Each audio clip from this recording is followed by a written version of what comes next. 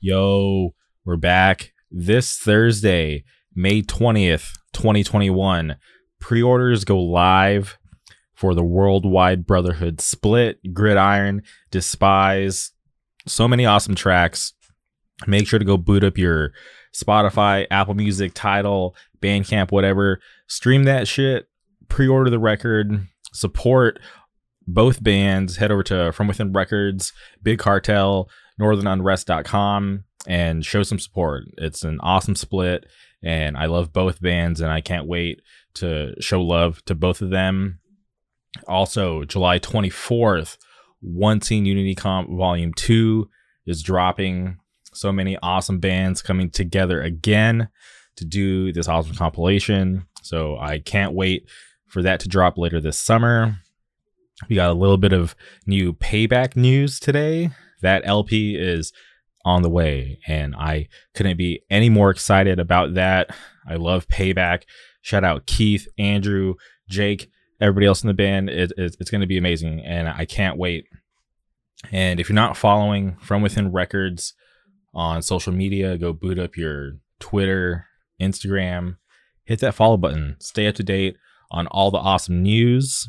And like I always say, support From Within Records because they support us. And before I get on about today's guest, by the time you're listening to this episode, at this very moment, there's a new UA album out and there's a new Fromis 9 album out. So for all my K-pop stands out there, and I know some of you are a little embarrassed to admit it, but you're out there, please go support those awesome bands and their comeback. It's going to be amazing. Trust me. But today's episode, we had to track down my good friend, Tyler Mullen. It was such a pleasure to talk to Tyler last time. And I knew that I always wanted to have him back. He's a very interesting dude. I support his bands, his art, and I just like to pick his brain and just wanted an update on how he's doing because it'd been a while since we had a chance to sit down and talk. So this was a great pleasure for me to be able to sit down and talk with Tyler. So for any of you who are a fan of Year of the Knife, Gridiron, Killing Me, go support those bands. Support Tyler. He's an awesome dude. So strap in. I hope you enjoy this conversation as much as I did. So without further ado, welcome Tyler Mullen to the show.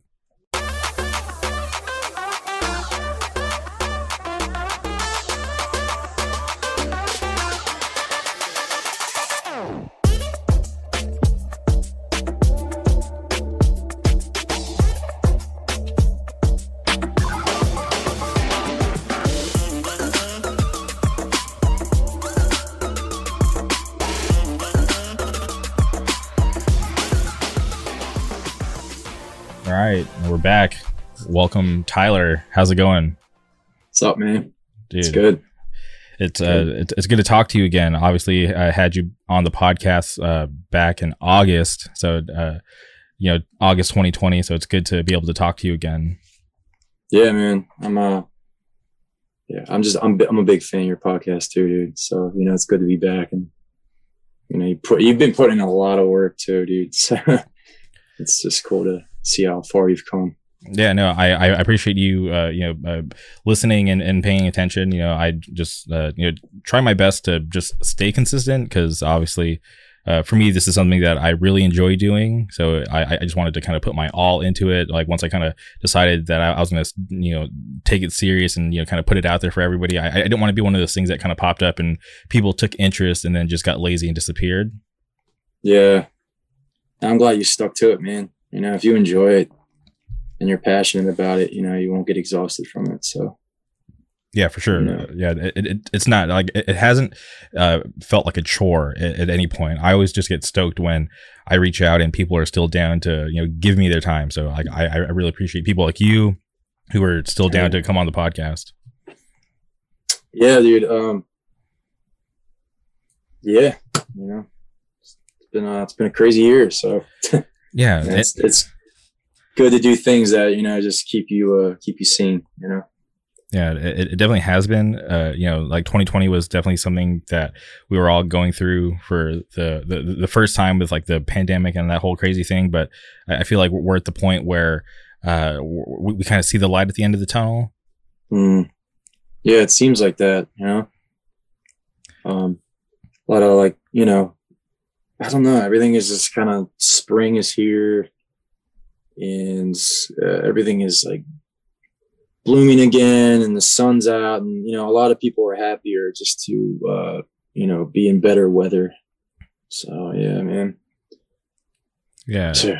and for obviously, you know, you're in a band, you're involved in the hardcore scene, and you know, controversial shows have happened. Obviously, the one in New York, then more recently the one in LA.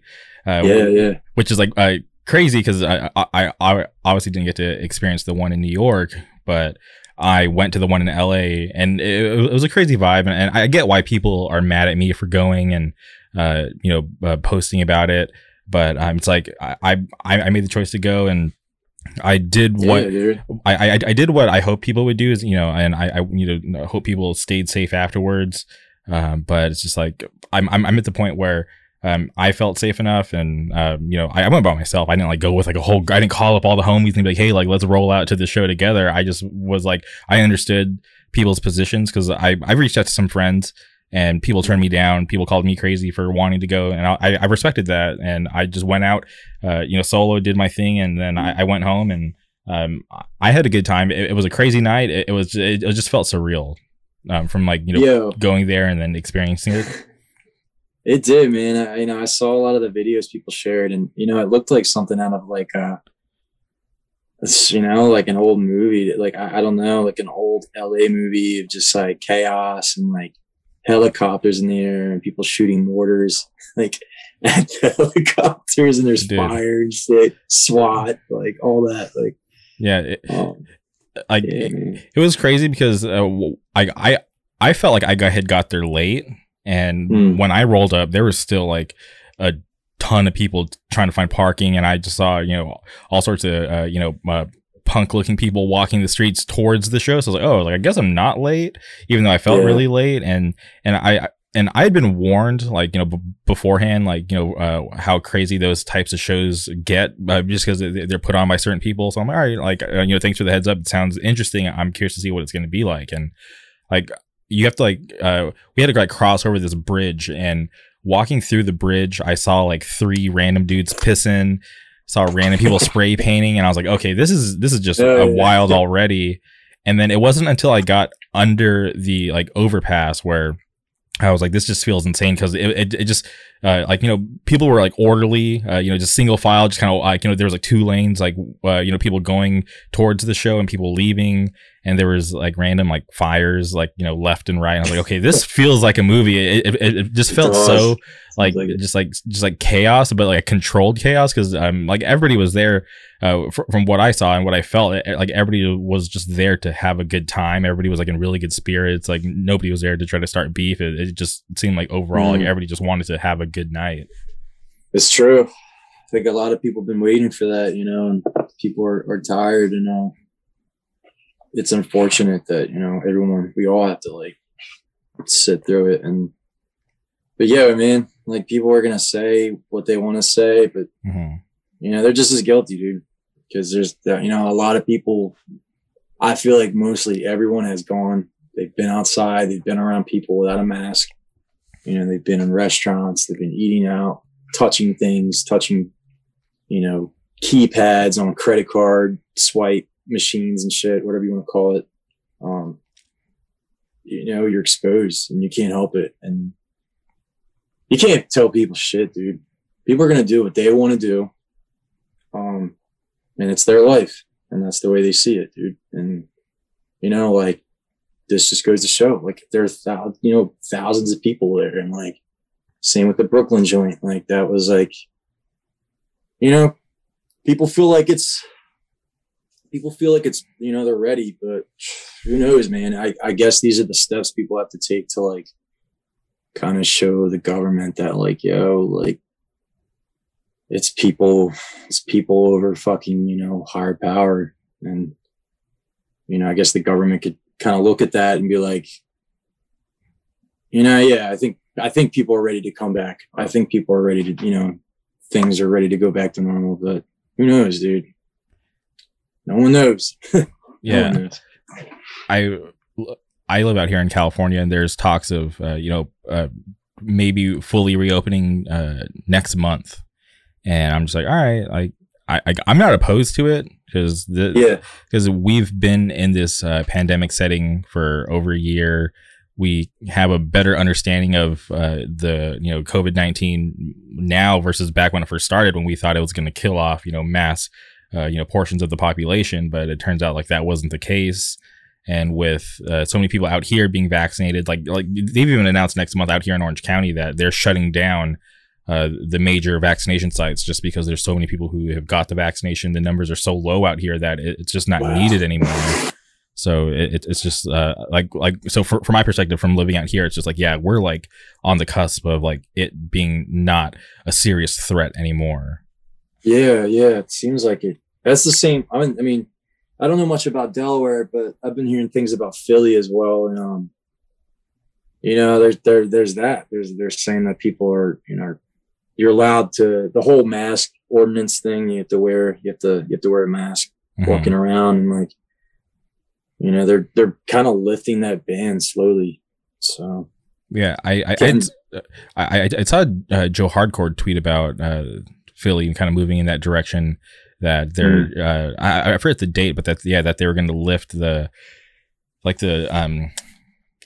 social distancing restrictions, but like the masks were still going to be you still have to wear masks, but they're not going to think about lifting that until like 70% of the population, or 70% of like the adult population out there get vaccinated. I'm not sure how they track that, but I remember seeing that tweet this morning, which I thought was crazy, because it's just like I first heard about New York going to fully reopen, and then California, and now I saw the Philly thing, so I'm like, all right, cool, and then you look at Florida and Texas, they're basically already there, and it's just like, all right, cool. Like I didn't think we'd get to this point, because it just seems like it's been forever since the pandemic started. That's basically what it is. It is, Philly's moving faster. Delaware, I'm not sure. Delaware is just a small place, so I don't know. And are you still living in Delaware? Yeah, I'm still here. New York. Okay. Oh, so you're just like laying low, not keeping up with the local news? Nah, I don't pay attention. A lot of it's I don't know. A lot of it's like fear mongering, I feel like. But shit's real. Shit is out there, man. Yeah, it's a weird situation. But yeah, dude. Obviously, you sing for a band, Year of the Knife. You got announced that you guys were putting a track on the Wanting Unity Comp Volume 2, which I was stoked to see. And as far as I know, that song's already recorded. Yeah. We recorded with Len Carmichael out of Jersey. He did like the Queensway record. He's done a bunch of Lifeless stuff. Real good dude, good stuff. The thing that Sonny's always posting with bands, like live bands, and he goes in the studio, that's Len's studio. And you guys did a set there. Yeah. And last March. It was cool. Fucking blew my voice. Yeah, I feel like you guys were pretty early on with that live set, because I remember like Code Orange did it, and then shortly after you guys went and did that, and I was like, all right, this is actually cool. I like that opened my eyes, and seeing Sonny and his production level. I was like, all right, yeah, this is something that can be entertaining. Yeah, it's he's still doing it, man, and he's been putting on like a lot of interesting bands. Like the past two bands I've seen him do are these crazy, like kind of like, I don't even know, like I would just say screamo bands, in the vein of it, but pretty awesome. Yeah. I checked out that video with that band from were they from Columbus or Cincinnati? Yeah, dude, I wanna find the name of them. They're I think it was like Hazing Over. I'm drawing a blank right now. Yeah, They killed it, man. Yeah, I did watch that set, and that's one thing that I respect about Sonny. Even though he has like this gigantic platform where he works with a lot of like the bigger bands in the scene, he'll bring in a band like that that's lesser known and try to put them on. And I think that's awesome and really important for people like him who have like a big platform to still try to put on for these up and coming bands. It's a perfect platform for it, dude. Yeah, and I mean, it just seems like I've been thinking a lot about this, but how much is changing. I cannot talk digitally. Like everything is just.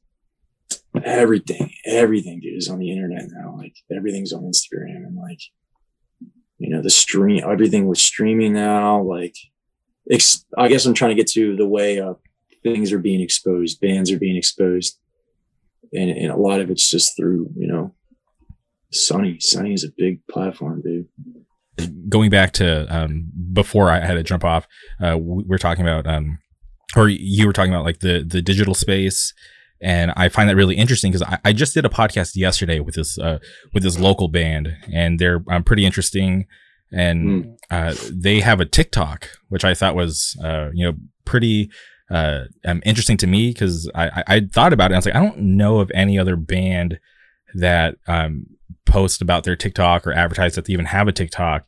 And I was like, that's interesting, but I was like, I guess it's smart too because. I guess the more you're out there, the more chances of people discovering your music or your art. Yeah, I think that's a good idea, but yeah, dude, like I don't think I've ever heard any band that's kind of going to TikTok yet. And, I mean, that's probably going to be the direction everyone grows toward. So yeah, because I know so many people who love memes. And obviously people watch like those Instagram reels and stuff. So, and TikTok has been around. So I'm just surprised that it hasn't gotten that big in like the hardcore scene that I'm aware of at this point. Yeah. I guess that's what it was like, the transition from Facebook to Instagram when everybody was using Facebook. Yeah. And, Twitter to Instagram. And then one thing dies off and goes, TikTok is the next thing. So, especially for like younger generations and stuff. Yeah, I find it pretty interesting. Do you ever see your band or any of your bands actually moving to TikTok and pushing that? I think I've like seen the way it works. I don't have one. It seems scary. But like, yeah, I think you can just look it up like it's a text or a hashtag or something, and I think there's kids that have like used, Blue Lies or something in the background, and they're just doing whatever on the video, but they've used like the song "You're the Nice Songs." It's tight, dude. That's cool.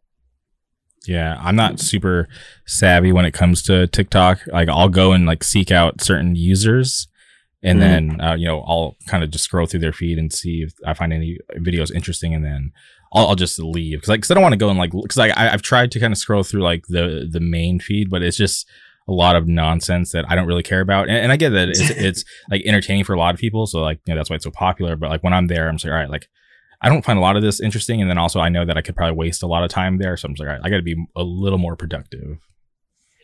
Dude, seriously, laying in bed, you'll kill a whole hour like so quickly doing that, Yeah, and just wasting time, and like it's cool, maybe like later in the day when you don't have anything going on, but yeah, if you got shit to do, dude, just stay away.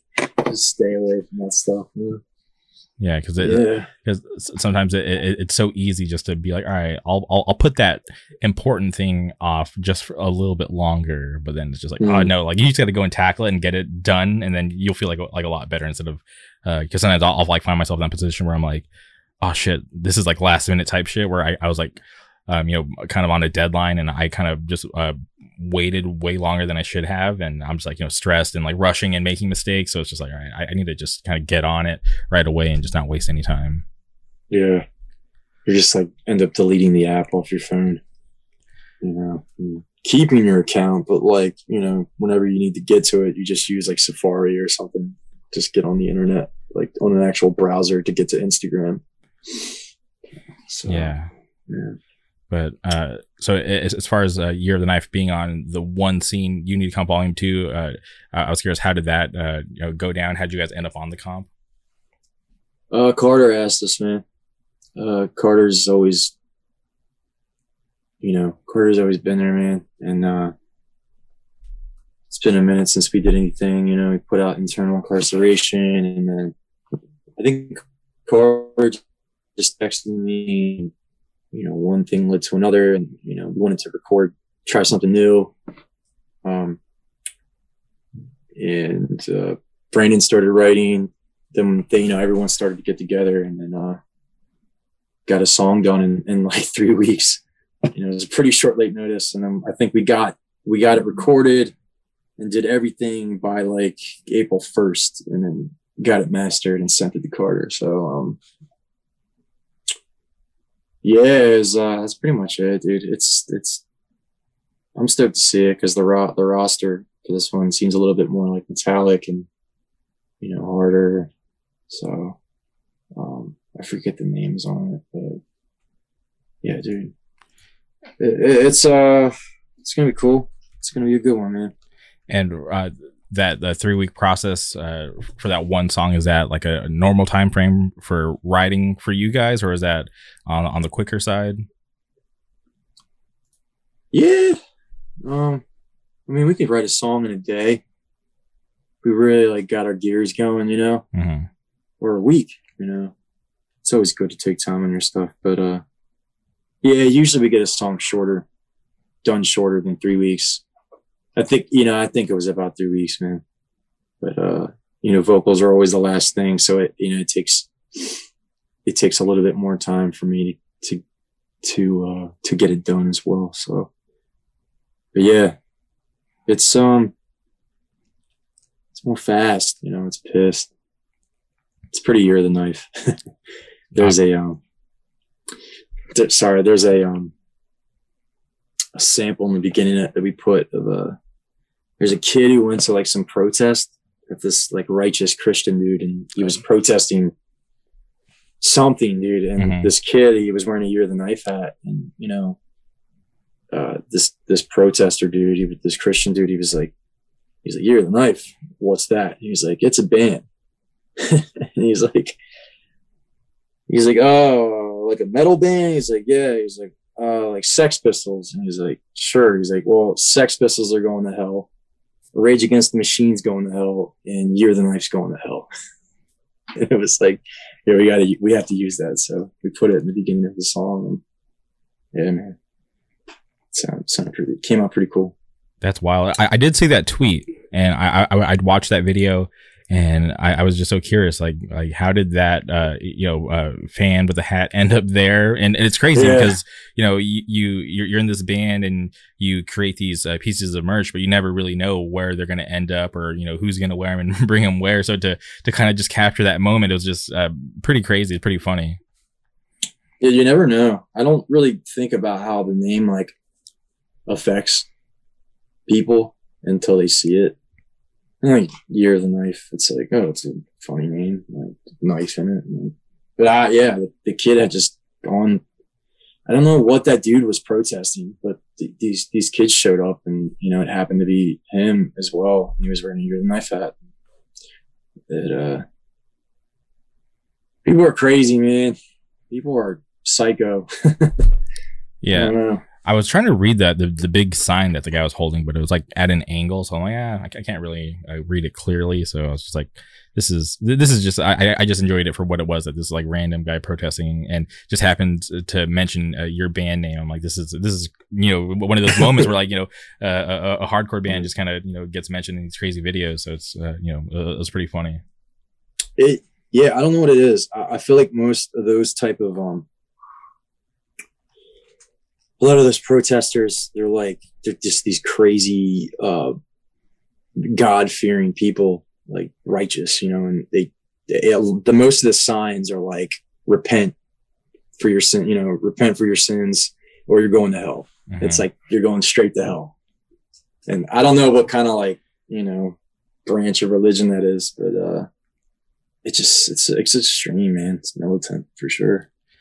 I just out here, there's like some people who'll be like on the corner with like a megaphone and like these like bright yellow signs, and I just imagine like they just kind of answered like a Craigslist ad, like, hey, here's a, you know, like a part-time gig, make some quick money or something.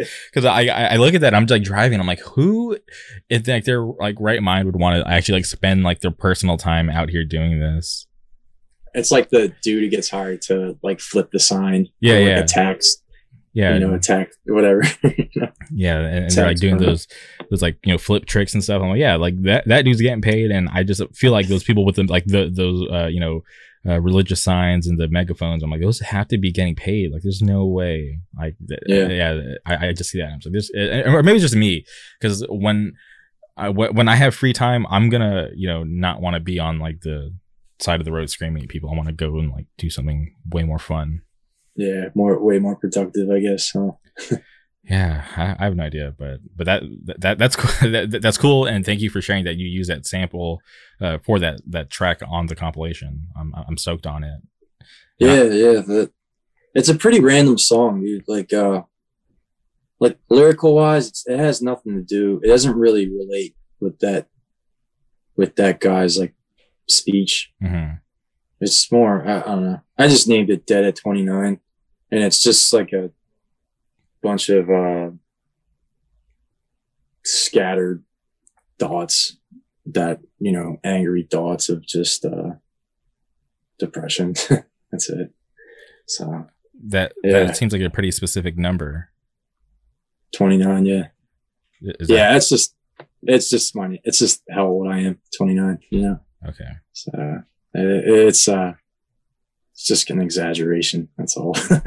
Okay. So, but are you doing okay mentally? Yeah, because, you know. Okay. All right. Well, I just want to ask, because obviously if you're gonna bring that up, to me it you know, it sounds kind of heavy. So I just, you know, want to make sure you're doing okay, or if you're not, we can talk about it. No, it's you know, we all go through like certain little kicks, man. But you know, you always pull through. You can't let like one little bad day damper the rest of your day. I feel like it's you just know it's gonna get better. So, yeah. But if it's like long term shit, you know, I feel like people should you know, reach out for help if it's always, you know, long term. But if it's like inconsistent days of just emotional turmoil or like sadness, depression, you know, it's like, yeah, talk to somebody, man. There's nothing wrong with getting therapy, you know. Yeah, and like, I feel like this podcast is like my therapy, just because I get to talk to so many different people just about different stuff. It's you know, surprisingly like something that just is like very soothing for me, because I feel like I'm that guy that wants to you know, pick up the phone and call somebody and talk, versus, you know, sending a bunch of texts back and forth, which is fine, because I get it, like not everybody likes to talk on the phone, but it's just like for me, when I get a chance, or, you know, somebody will call me or I'll call them, and just to, you know, just to have just like a real conversation, that's just like something that I think is like really awesome, and something that I love doing. So the fact that I get to do it weekly with you know, people that I know, or people that I've talked to before, but even you know, instances where I talk to like people that I've never even had any conversation with, it's just something that I find really enjoyable. So I think that like helps me out a lot, because honestly, like I spend a lot of time alone throughout like the week, you know, because I work a lot, and then I you know, have some hobbies that not all my friends are into. So, you know, I definitely just step outside and have to do these things on my own, because I actually enjoy them. And whether I have to do it alone or with the friends that do like them, it's like I have to do it to, you know, to please myself. Human interaction, you know, it makes you feel good, dude. People need people, man. You know, it's you like spend, you know, you chill in like isolation, dude. I feel like, and then you see your friends after like a week or two, you're like, damn, like this is really what I survive off of most of the time, is like my friends, you know. They keep me in check, you know. They remind me of who I am, because you just lose yourself when it's just you alone, you know, all the time. You hang out with people and like, you're like, yeah, this is what it is. And that even goes into music, hardcore, community, like all that shit. It brings you back to yourself, you know, it does. So yeah, but having this platform, dude, is perfect. You get to meet like all different walks of life and just see what people are interested in and what they don't like, and you know, just who they are. So yeah, I hear you. Yeah, and even for you, like I had seen you, you know, perform with your band, you know, numerous times, and then obviously we end up having like a bunch of mutual friends, and then eventually having you on the podcast. It's cool to actually get to speak to you and talk to you and call you a friend. Yeah, man. I mean, it's pretty interesting how you really think about like FaceTiming and Zoom and all this, like this digital interaction. You know, it really is. It's it's interesting, dude. So I hope to like when we get out to California again, if we tour again, you know, we can like cut it up and shit and chill. So yeah, no, 100%. You guys make it back out here, it'll definitely happen. I think so too. And my dream is to go to one of those Bob Wilson Unity barbecues. There's only been one. The second one couldn't happen, obviously, but I hope he continues that. And that's something that I would like love to go and experience, just because of the whole meaning behind the show, just like, you know, to bring the whole scene together, and just like the vibe of hearing about the first one and just talking to everybody about like their like own experiences there, and like from their like different perspectives, and it just sounded like a really awesome time. So that's like something that I'm like really looking forward to. Yeah, man, I think he'll do another one. You know, that's what makes Bob's like clock wind. You know, like he's all in, dude. He's all, you know. A lot of people owe it to him for keeping it tight and keeping shit relevant. And, you know, if it wasn't for people like that, there'd be no reason for you to be brought together with your friends or to know about new bands. And, you know, so he puts on a lot of shows just for the love of music, you know? So, hell yeah. Yeah. He will, dude. I think he'll do another one. So I'm sure you'll want to fly out and check it out. Yeah, and Bob's one of those people that I had admired him for a long time, just because I was a fan of, like his older bands like Mother of Mercy, Beware. But then, you know, getting to know him, and then making it out to FYA, I was just like, wow, this guy, he has like great perspective, and the fact that he's willing to work so hard for the scene. Obviously not only in his like area where he lives, but then, you know, throwing that fest in Florida, I think it's just very awesome. And people like him, yeah. So people like him, I like, you know, like admire and appreciate that I get to, you know, interact with, like, you know, like in real time during like, you know, these like legendary moments. Yeah, because if you think about it, dude, I don't know, like 20 years from now, you're gonna be like, holy shit, like, you know, I was a part of that, and someone like Bob is, was around at that time and putting those things together. And, dude, I mean, it's a lot of work. And it goes back to in the beginning when I was saying, it's like, dude, if you're just passionate about it, you know, you never really think of it as putting in work. You just enjoy everything of it, you know? Yeah. And things just kind of work out in their own weird way. Which which I always find is interesting, because just going to shows and just kind of being around for so long, you're just like, wow, I can't believe like this thing is like, you know, existing so consistently, like just around the world, with people, you know, caring that much, starting bands, zines, podcasts, booking shows, booking tours. Just it's crazy. It's cool. Yeah, it's hard at first, man, because like I wonder what other people have been thinking about. Like, I've talked to some friends with, you know, but what COVID has done to shows and any entertainment thing, you know, and at times it gets really hopeless, you know. It got really like, you know, where are we? Who are we? Like, you know, what the fuck are we doing anymore? What happened to music? And it seems like sad, but like now, as of recently, in the past month or two, it's like it starts to click back again, you know. And you see what it's like, dude, when you don't have shows or like anything like this human interaction for like a year. It's weird. It's such a weird feeling. Yeah, so. People have grown hungry for it, man. Like being at that show on Saturday, it was crazy. I remember I was walking through the crowd, and some guy grabbed me, and like I looked at him. I'm like, who the fuck is this guy touching me? You know, it's just some random dude. And he just seemed so happy. He grabbed me, and he looked so happy, and he just yelled like, "Fuck the authority." Am I right? And I was like, kind of looked around, and I'm like, yeah, fuck the authority. I was like, sure. But I had no idea who this guy was. He just was I guess, felt compelled to grab me and scream that. But I was like, all right, this is crazy, but it's cool because he just seemed so happy and just looking around. Everybody was just so psyched to be out. And it was like this underground, not legal thing. And everybody was just kind of there just to have fun. And, people, there were people wearing masks. Nobody cared. Nobody shamed them. It's just like, everybody was just like, yeah, come out, do your thing, be comfortable. Like, we're all just here to have fun. Right. Yeah. Who played that? I know, was it Alpha and Omega and, is it Section Hate? Section Hate.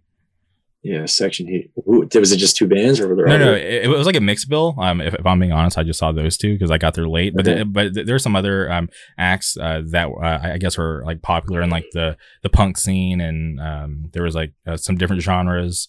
There was like a lot of like the crowd was so like mixed.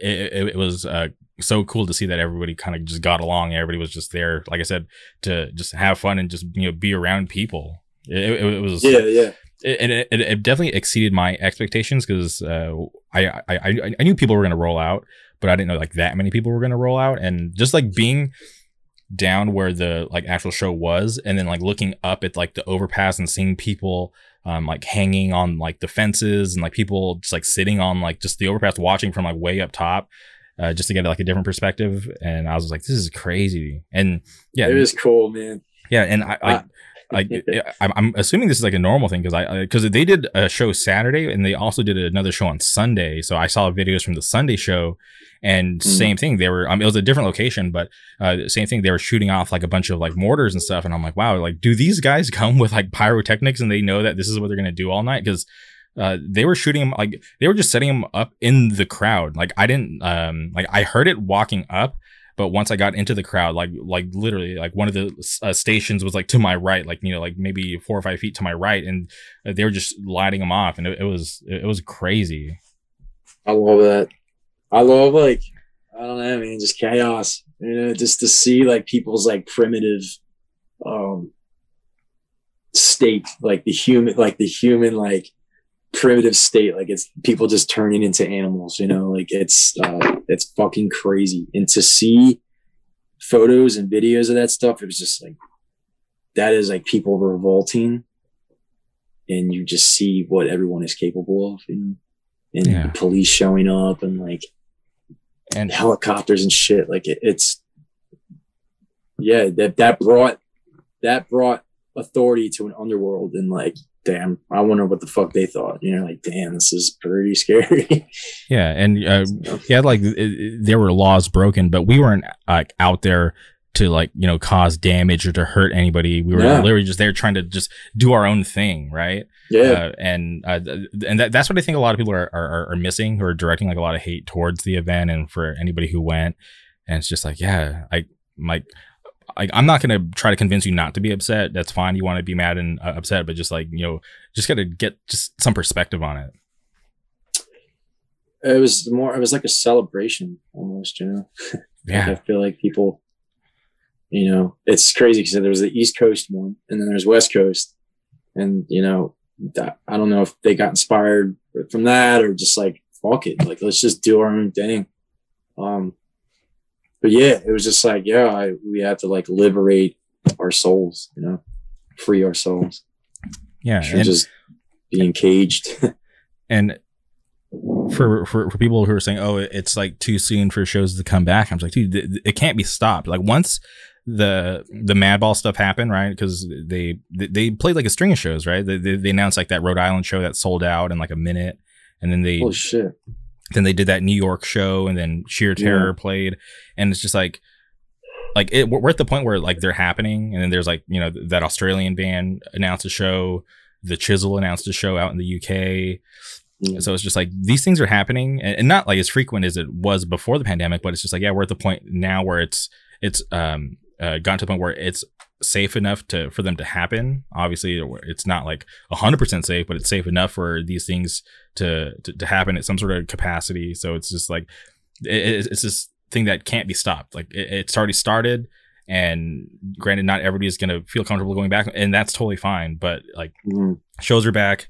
And it probably wasn't the way we all expected, because obviously, like in my mind, I had like I had imagined there would be some, you know, dream local show just to kind of kick things off, but it's just like, no, that's just not how it happened. And you know, in my mind, it started with Madball, and then now I went to the LA one, and it's just now at this point, it's like, all right, cool, like when's the next one? Like what's gonna happen next? Like it's not like when are shows coming back? It's like, no, they're already here.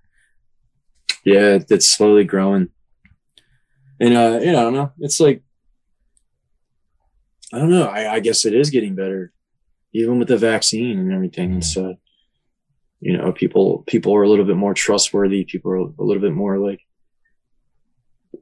confident that things are you know, being normalized again. And you know, there's just going to be a lot of shame from people who are just as guilty. Yeah, and it sucks, man, because I get really wrapped up in, I want to understand why people act this way, like why people always have something to say and they never shut up. And it's just something I feel that is deeply mirrored. You know, they're just as fucking guilty. And then that's what I was saying earlier. Like, dude, people are going to do what they want to do. And yeah, I know, like, keeping the awareness out there and speaking about it, you know, and to educate people. But like through time, it's just like people are confident that they're getting better, dude. That, you know, COVID will disappear, and you know, things will get better. It's a slow process. I don't know. Yeah. That's a fucking, sorry for ranting. Wow. No. I just sound like a crazy scientist. No, it's totally fine. No, I get it. Like, dude, I spent all of 2020 feeling like I was being, you know, chased by this invisible monster called COVID, you know, worrying about it left and right. And then, and then I got it earlier this year, and weirdly enough, it felt like a sense of relief after I got it. I'm like, all right, cool, like I got it. Yeah. I have, like, you know, the antibodies, so I'm a little bit you know, stronger to fight it now. And I was like, cool, like I don't have to stress as much as I did before about getting it, because I got it, I beat it, and like I haven't changed. Like I still do the same things that I did before to stay safe. I'm not out there, you know, mingling or you know, calling up everybody to come hang out. It's like, no, like I still see the same friends that I did before, and I'm still like low key, you know, minus going to that crazy show. But other than that, it's like, yeah, like I'm ready to not have to like live in fear about dying from this thing that I've already beat. And I'm confident that if I got it again, rare chance, if I got it again, like I would be fine, because you know, health wise, like, and this is obviously I'm speaking for myself, but health wise, I'm like healthy enough, because I beat it the first time, and my health has only gotten better since then. So it's just like I'm like not worried about it like I was before, especially since we know more about it, and since there's vaccines and there's so many more people who are kind of in the same position that I am, that are way more like resilient against it. Did you get COVID? Yeah. I did. You did? Yeah. Wow. Yeah. It was insane, dude. Like I assume I got it from like while I was out at work, because like I said, like I don't do much besides work and go to like the record store, but like no bars, no parties or anything like that. So I assume I got it at work, and I was down for like a week and a half, and that was it. You know, I'm like, I didn't get any symptoms, like no loss of taste or smell. Like the only thing that happened to me, it felt like I just had like, it was like a mix of a fever and food poisoning. That was it. And then like it just, you know, came and went in like a week and a half, and I was good. Did you have like nausea or anything? Did you like throw up? Yeah. Like I couldn't like anytime I like ate anything, I would like throw it up. Oh no. Yeah, so I just drank a lot of water and ate fruit, because I was like, all right, that's good, man. That's like the only thing I felt okay eating, because like I'm not gonna lie, like I tried to have like pasta and just like normal food, and it, like I was like, yeah, this isn't good. I shouldn't be eating this kind of stuff because it's just like I would have like a loss of appetite and I would like end up throwing it up anyway. So I'm like, all right, let me just drink water. Just like, let me just kind of get by on like, just like the bare, with minimum. Just enough water, enough fruit, keep me alive. And I ate a bunch of vitamins. And I think that really helped out a lot. Just eating just like my basic vitamins, just kind of built my like immune system back up. And like, I rarely get sick. That was the first time I was like legitimately sick in like 8 years. Damn. Yeah. So it's the fucking worst, man. Yeah. It is. Like getting like nauseous and vomiting, and that is like, I don't know, man. I can't handle it. It really like, I feel like my life's gonna end. It's fucking crazy. And COVID's, people, I don't know, everyone's have different symptoms, different COVID symptoms, Yeah, just depends on who you are. Yeah, like I know people who still can't taste anything after having it for so long. I'm like, oh, that's so crazy, and I feel so lucky because I like I said, it came and went, and I didn't have any of the symptoms, and I'm just thankful that I can taste and I can smell, and like I don't have any like long-term effects from it. Yeah, I mean, shit. I hope it comes back for people, dude. Same here. Yeah. You need those. You need your senses. You need your fucking senses, dude. I feel like I got it, dude. I feel like the band got it too when we recorded Internal Incarceration. Oh wow! And like, I think by the time because I was sick the entire time while they were recording instrumentally, and then by the time the instrumentals had gotten done, I was still sick, and like by the second day of me recording vocals. It kind of just went away, it just, I showered like 3 times a day up there, like hot showers. I had like terrible fever dreams and just gnarly shit. And I was like stressing, when you stress your body out, screaming and like just pulling shit in your body. It was crazy, man. So, yeah, and that was last January. Like that was before the pandemic. Yeah. The new year. And it was the sickest I've ever been in my life, dude. It was like, it was very hard. It was very hard. Yeah. I just slept the whole time, Well, it would make sense since it falls in that time frame where like a lot of people felt like they got it like the end of 2019 leading up to that, March in 2020. Like a lot of people, and that was before they even knew what COVID was, before the news broke about, this virus escaping from Wuhan. So it would make sense that if you feel like you got it back then and you were that sick, like I wouldn't be surprised. Yeah, I don't know. Could have been anything. Could have been that. But I don't know. I always just come back to that. Like, I wonder if that was COVID. So, have you gotten sick since then? Nah, dude. I've been chilling. Like, I feel no crazy symptoms like that. Mm-hmm. Knock on wood. But I don't know. Maybe that shit was COVID, and it was like I got it so bad I just wouldn't catch it again or something. Yeah. Well, I know it is rare for people to get it twice. Like the number of people who've gotten it multiple times, it's like very low number. So, but bless their souls, man. That shit's fucking gnarly. Yeah. Dang. Yeah, I had no idea that you were that sick while you guys were recording that record. Yeah, dude. Brandon got sick too. Mm-hmm. I think all of us were, dude. Maybe even the twins. I think Maddie. But I had to buy like a mister, like a one of those Vicks like humidifiers that blew like menthol and just to clear my like sinuses. Mm-hmm. And it was just fucked up, man. I literally sat in the shower for like a half hour, like 3 times a day, just to like sitting on the ground, like a baby, dude, like just crippled with fatigue and like crazy. It was interesting. I had like weird dreams of like insects and like, oh, so weird. It was cool, man. That was a good time just to, I hope I get to, appreciate it more if we do record with Kurt again. Mm-hmm. So yeah. Thinking back to when I had COVID, the one of the craziest things is that it wrecked my sleeping schedule, just because I had to quarantine. I couldn't go out. I wasn't working, and I was just kind of just trapped at home. So I was just like honestly, like I was a little like bummed, because I'm like, oh, now I'm like contaminated. I was so proud and happy to not have gotten it, but the fact that I did get it, I was like, wow, I feel kind of embarrassed, and I feel like I failed like myself for getting this weird virus. So like I was a little down, and I just slept a lot, but like I slept so much that my sleep schedule was so messed up. So I'd be waking up at like like 11 p.m. or 1 a.m. and just sitting there, just not tired, but then just lacking motivation to do anything. Like I would go and like turn on my computer. I'm like, all right, cool. I can finally knock out like these movies that I've been wanting to watch forever. And then I would start it, and I would just, I would kind of just like sulk, and like knowing that I was just like, wow, I'm up at this hour because I'm sick and my sleep schedule sucks.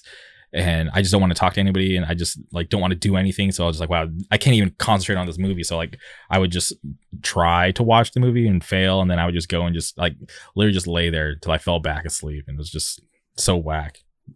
You're drained. It seems like you're just drained. It just drains you. Were you working from home at all or anything, or just no like for me, for my line of work, I actually have to go out and be on site. So before I had a quarantine, I was out there Monday through Friday for all of 2020. It's good though, man. Yeah, at least it didn't kill you. I know some people who have lost like parents to it and grandparents, and it's fucked, man. I had this friend, she lost her mom and her sister like 3 days apart from it. And I was just, and I was just like, I was so surprised, because that was like probably like the closest person to me that I know that lost somebody to it. Because like my mom and dad got it, but they beat it, thankfully. But nobody in my family passed away from it. So just my friend, when I found out she lost her mom and sister, like, and I knew her mom and sister, so like to hear about them, passing away 3 days apart, I was just like so like shocked. I was like, damn, that's so crazy. Yeah, I hope she's pulling through all right though. Yeah, that shit is devastating, dude. You never think something like that small could just wipe out, like take somebody's life, but because it's like one of those things, like it doesn't really, like you never really think it's gonna like affect you till it's like too late. You're like, holy shit, it's like actually hitting home, Yeah, man, it's close. So, I'm just, it's getting better. That's all that matters. I feel like it's getting better. So you see less statistics, weaker statistics. Yeah. So. I talk about the local paper down here. I follow them on Twitter, and they have like this like COVID tracker. So they used to post daily, the number of new cases and the number of new deaths, and they'd kind of gone silent on it. And last week I saw that they tweeted out, like number of new cases, like 75. And I was like, holy shit, it hasn't been that low in forever. Cause I was used to seeing like, 50,000, cause Orange County is a pretty big population out here. Giant, man. Yeah. Yeah. So to see it as low as 75, I'm like, that's great. Like, I'm sorry for the 75 that got it. But it was cool to see like, just double digit numbers, no commas. Yeah. No commas, no zeros. Fucking man. Yeah. We've obviously mentioned Year of the Knife a couple times. You guys, are on the comp, but apart from that, is there any new music you guys are working on, or are you guys still kind of laying low since you put out that last record, but still haven't really been able to do much as far as playing shows with that? Yeah. Besides the comp track, I feel like we're gonna try for another record, and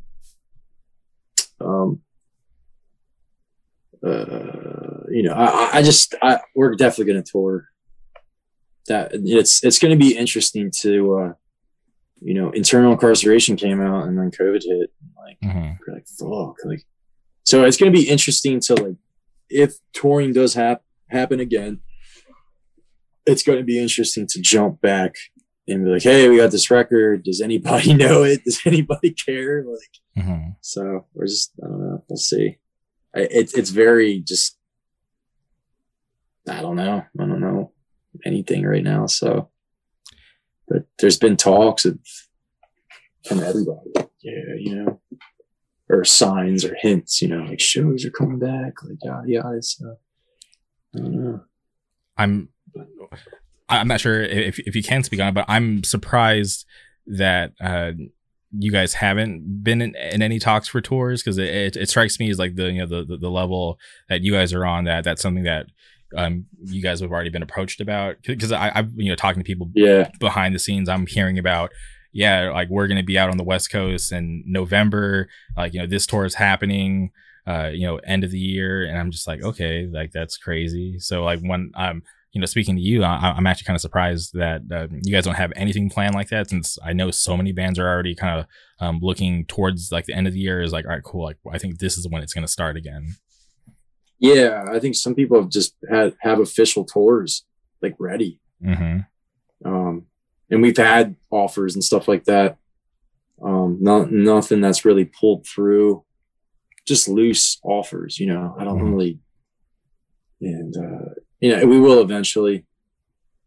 And there's been talks of shows and, but just, I don't really know what's going to happen yet. So, but it's coming.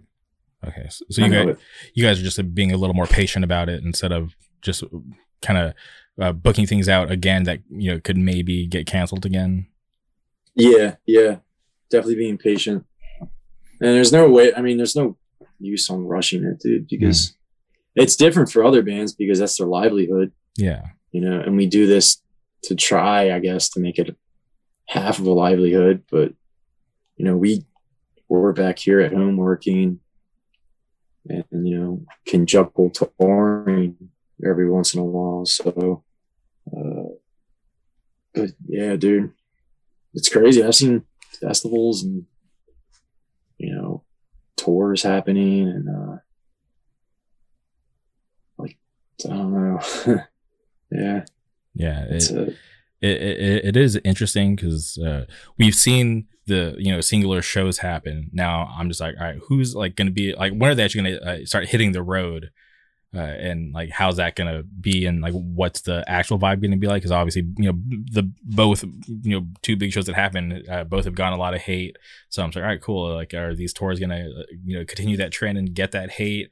Or are people gonna, turn around and show support and be stoked that these bands are able and willing to come through? Yeah. I don't know. We'll see. I feel like in summer, if not 2021, definitely 2022. Definitely 2022. Yeah, I feel like at that point we make it to 2022. Things. I feel like public opinion and everybody should be okay by then, like unless something crazy happens. Like I know there's like that China launched that rocket and pieces are supposed to be landing somewhere random in the world. So hopefully we're okay.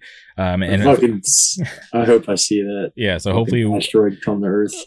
we make it to 2022, and for sure 2022 shows have to happen. Like I would be so confused if at that point, especially with what we're seeing now, if things aren't happening by then, it'd be a real big surprise. Yeah, I mean, here then they're still doing stuff. Gridiron just recorded like 2 tracks with a split we're doing with Despise from Scotland. Yeah, I had no. Wait, you're in Gridiron? Yeah. A drum and Gridiron. How come nobody told me that? that's honestly news to me. And to be honest, I have been in contact with Matt Carl. He's actually coming. He's coming on the podcast later this week to talk about that split, because Carl's the man. Yeah, I'm stoked to talk to him. But wow, that is so sick. Now I feel like I'm just so out of the loop. How did I not know you drum for that band? I don't know. It's a lot of people just think the whole, like, once you go vocal, you don't go back. Like, you're like the vocalist of a band. But growing up drumming and shit, like, that's just drumming. I'm a drummer before a vocalist, like, so. But Will and Matt hit me up and we're just like, yo, like, do you want to start a band? And at first I thought it was just another thing, kind of like, because there's always been people that, like, yo, like let's start a band, but nothing ever happens of it, you know, like 2 releases later, you know? So, it's fun. Will's going to come out to Delaware next month, and we're going to like write an LP, and,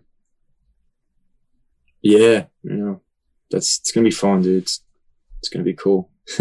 Yeah, because I don't think many people like know. I know. I'm like pleasantly surprised. So the fact that you mentioned that, because I love that band, and I'm always messaging Matt like, yo, I'm trying to get some some of that exclusive Gridiron merch, because he's posting these crazy like one-off jerseys that he's getting made, and and I obviously, like, I love the music, so that's why I always like bug him about the band. So to hear that you're a part of it, makes me like him even more. Yeah, it's fucking tight, man. Will is a very driven, creative person, and like I'm blown away at like his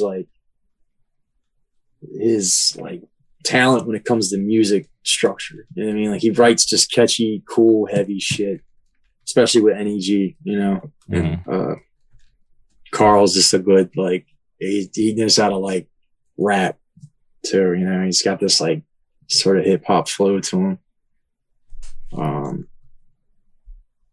Yeah, I don't know. I hope we get to play shows too, dude. Yeah, no, same. Yeah. I'm hoping that you guys do, and that I get to catch you guys at some point. Yeah, I don't know. You know, I hope.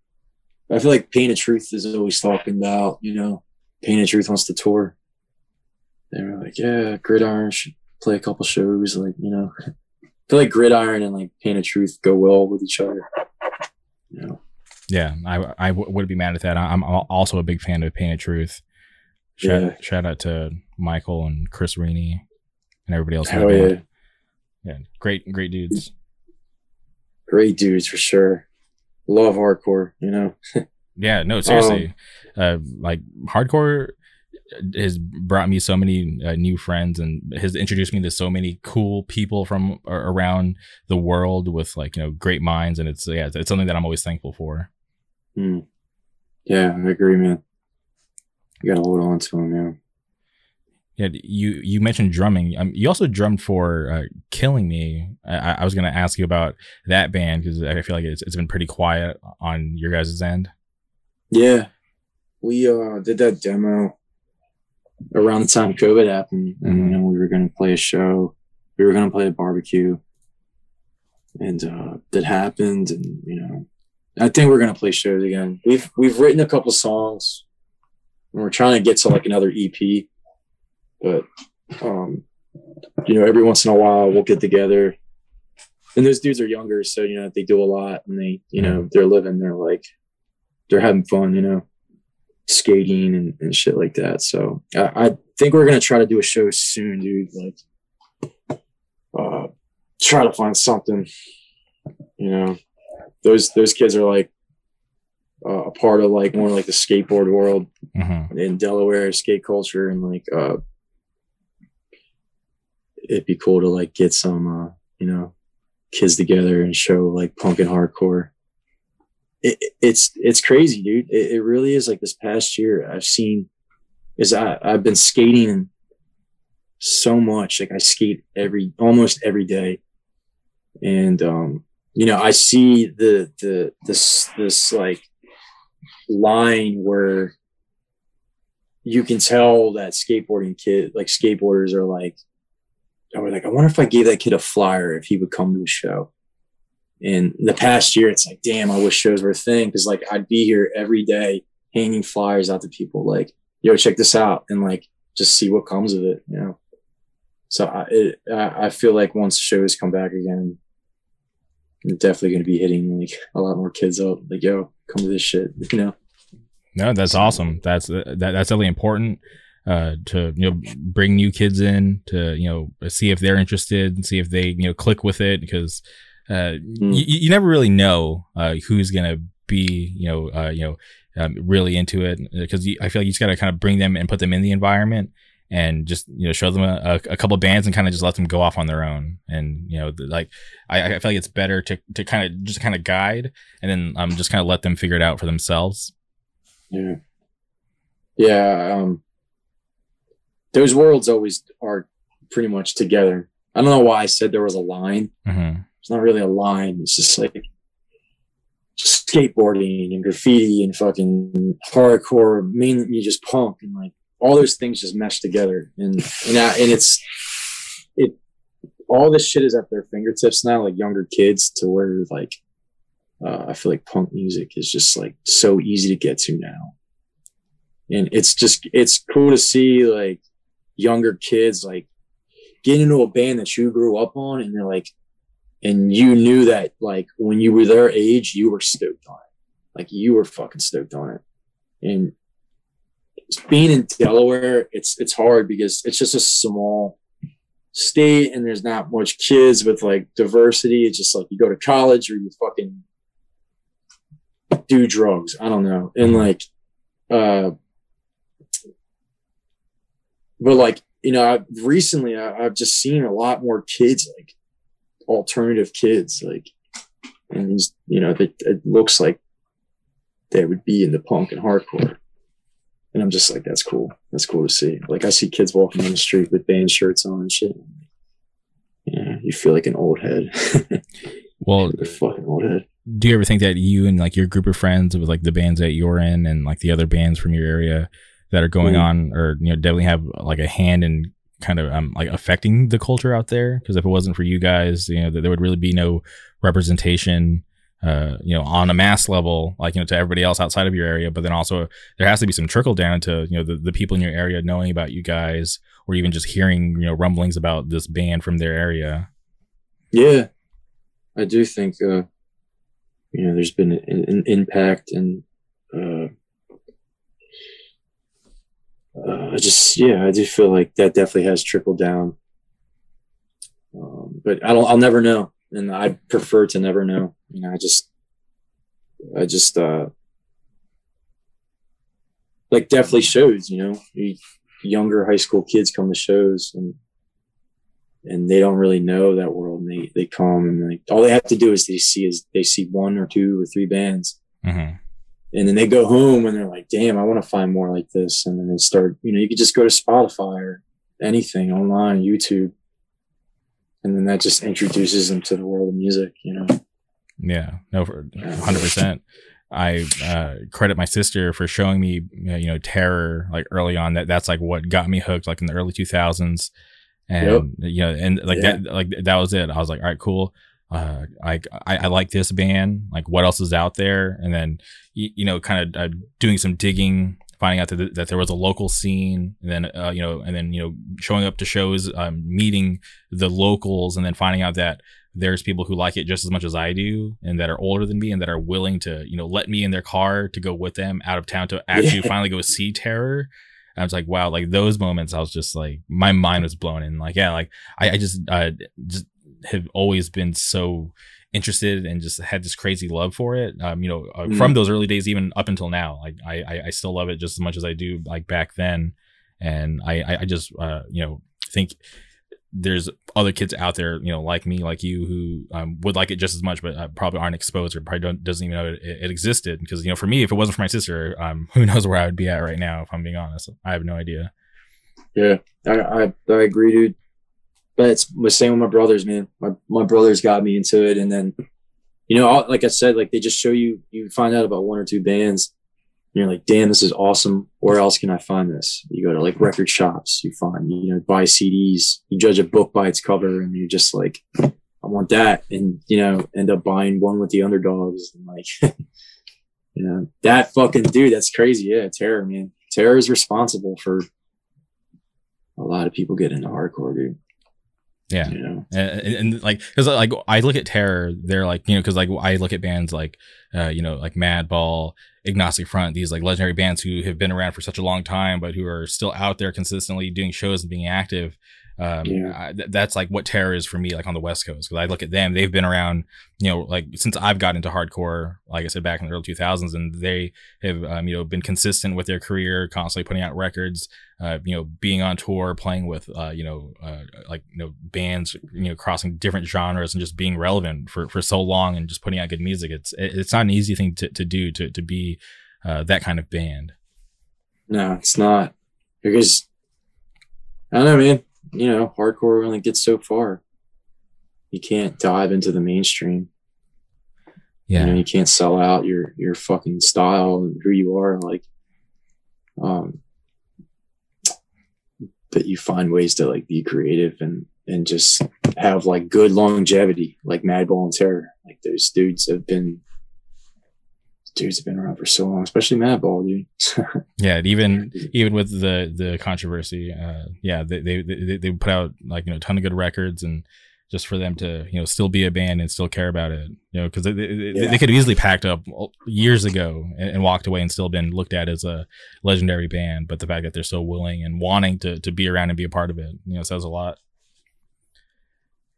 They're always going to be around, man, until they die. Same with AF, Agnostic Front, like, I'm stoked on this new Terror record has Todd Jones on it, helping writing it. I hope I don't get that wrong. Oh, really? That I wanted that for so long. Yeah, and that's that dude wrote one with the Underdogs too.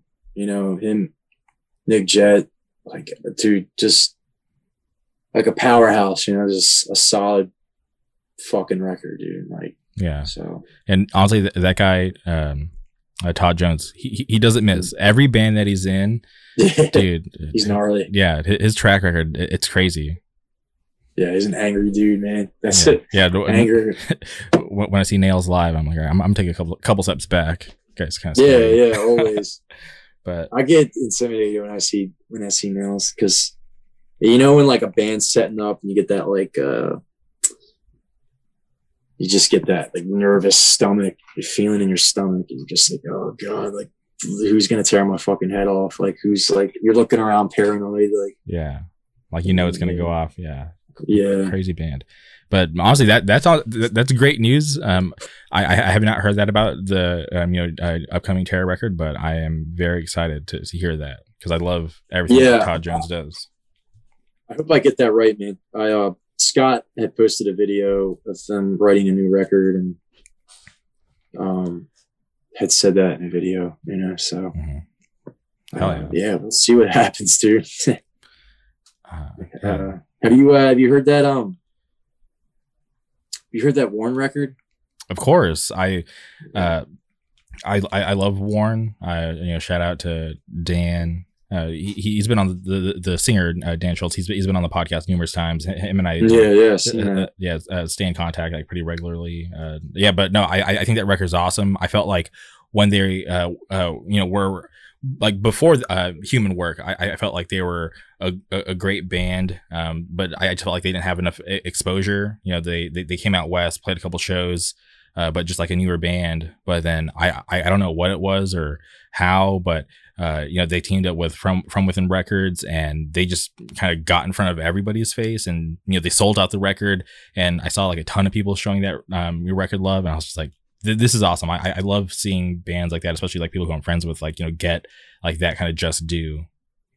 Yeah, I don't know, it's just like a good fucking hardcore band, man. Like just gives me mean, vicious. Like, it gives me Think I Care vibes. That's like, yes, that's something that like it reminds me of, and that's a band that I like think is like super awesome.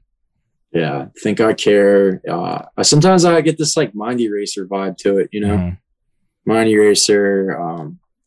That band called Frampted, they're fucking awesome. They're like this Japanese crust punk band, and I feel like there's a lot of like influence Frampted. Yeah, that shit is hard, man. But I'll be like on the highway listening to Warren, just like gripping my fucking steering wheel, running over potholes and shit. Yeah. No, that's awesome, man. Yeah, great band, and and just like where they're from out there, and like the Scranton Wilkes-Barre area. Like I feel like there's just something special out there because there's so many great bands that have come before them and that are even from there currently. Yeah, it's the water or something. It's in the water, in the air. There's a lot of fucking awesome bands just from, Wilkes-Barre and Scranton and, just NEPA. So, but yeah. There hasn't, I don't know, man. I've been kind of falling off. Like, I haven't really listened to some hardcore shit, but I've just been listening to a lot of weird music. Really? Like, a lot of weird music. Okay. And I never, I feel like I can never judge someone's taste in music because obviously, like, I know what I like, and I know that not a lot of people would like what I listen to. So I'm always curious when you describe, you're saying you're listening to like this weird music. I'm curious, like, what have you been listening to? It's nothing too like out of the ordinary, but like when my mom passed, I had taken over her record collection, and she was big into like a lot of Motown, just like Motown and like Gloria Stefan and like other shit, old classical rock stuff, and like that's nothing out of the ordinary. But like, I don't know, I've been listening to like Bjork and fucking there's a band called Royal Headache. They're awesome. Fucking Royal Headache. I don't know who else I've been listening to. Ace of Base, which is like 90s. Guilty pleasure. Great Buju band. Banton. Like we just reggae stuff, Prodigy, anything that can kind of like broaden, it's, Bill Withers, anything. Four Tops is like a Motown band, and I was really big on, Yeah, honestly, I think that's healthy. Like, obviously, we both love hardcore, but we can't ignore the like all the other genres of music because there's so much good music out there, especially from so many different types of genres. So it's always fun to kind of break out and just listen to things that isn't like hard and heavy, but it's just like, wow, like how can I vibe out this hard to like this like different style just as hard as like like the hardcore music, if that makes sense. Yeah. Are you big on like Korean pop? Dude, yeah, I was gonna insert that somehow, but yes, through and this is like the hobby that I picked up during the pandemic. I who talked about how I was always aware of it, but just through the pandemic, I kind of started taking it like more serious. So I started just started with like the bigger bands like Twice, Blackpink, and then started doing so then I started doing my research and just kind of carving out my own taste because I don't like all K-pop, but like I like a lot of it. And then I discovered there's a local K-pop store, and there's like a lot of stores that will like try to fool you. They'll like advertise as like K-pop, but it'll be like way more like makeup and figurines and less albums. But like the one that I go to, it's like the opposite. It's like way more albums and way more music. And then music. So like that's where I love to go because I'm like, all right, cool. Like let me go talk to the people who work there who have the knowledge, and let me pick their brains on what they like, and hopefully they can help me and put me onto stuff that I probably wouldn't have even heard of. So and it's this month, May, it's been a full year since I've gotten into K-pop and been like a legit fan. That's crazy. Yeah. It's they like dominate the pop world, dude. In general, like the whole world. Like I feel like K-pop is just like. Well, it's interesting. So the majority of K-pop fans aren't even from Korea. It's all international fans, like people from the States, South America. It's crazy because I was like reading into it, like how. Because like each K-pop group has like their own like their fandom gets like their own name. So like I listened to Twice. Their fandom name is like called Once. So like everybody who's like super into Twice, they call themselves like Onces, and that's like crazy. And like BTS, they have like they call their fans Army, and it gets crazy.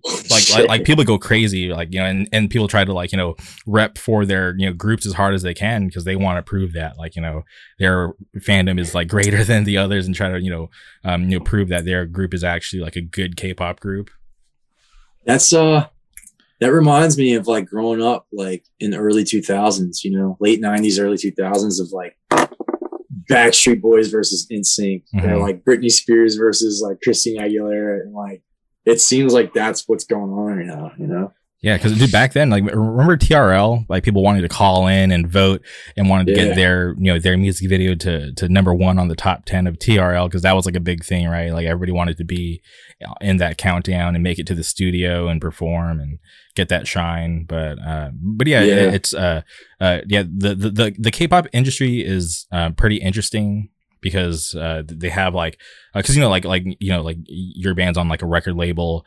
But like out in like you know, the K-pop world, they don't call them record labels, they call them like entertainment companies. So like they don't even go by like, because it's like way more than just them doing music, because like it's weird, because like they'll get these groups, whether the guys or girls, and then they'll there's like a formula, right? They'll you know, promote a single leading up to either like the mini album, which is like an EP, or a full length, and then they'll go on like a press run. They'll do all the variety shows, all the music shows, and then they try to, like, you know, bring in the fandom closer by being interactive on like YouTube, TikTok, and then even certain companies will have like their own like social media apps to make it more like inclusive. So it's pretty crazy. So for people who are into it, it's fun.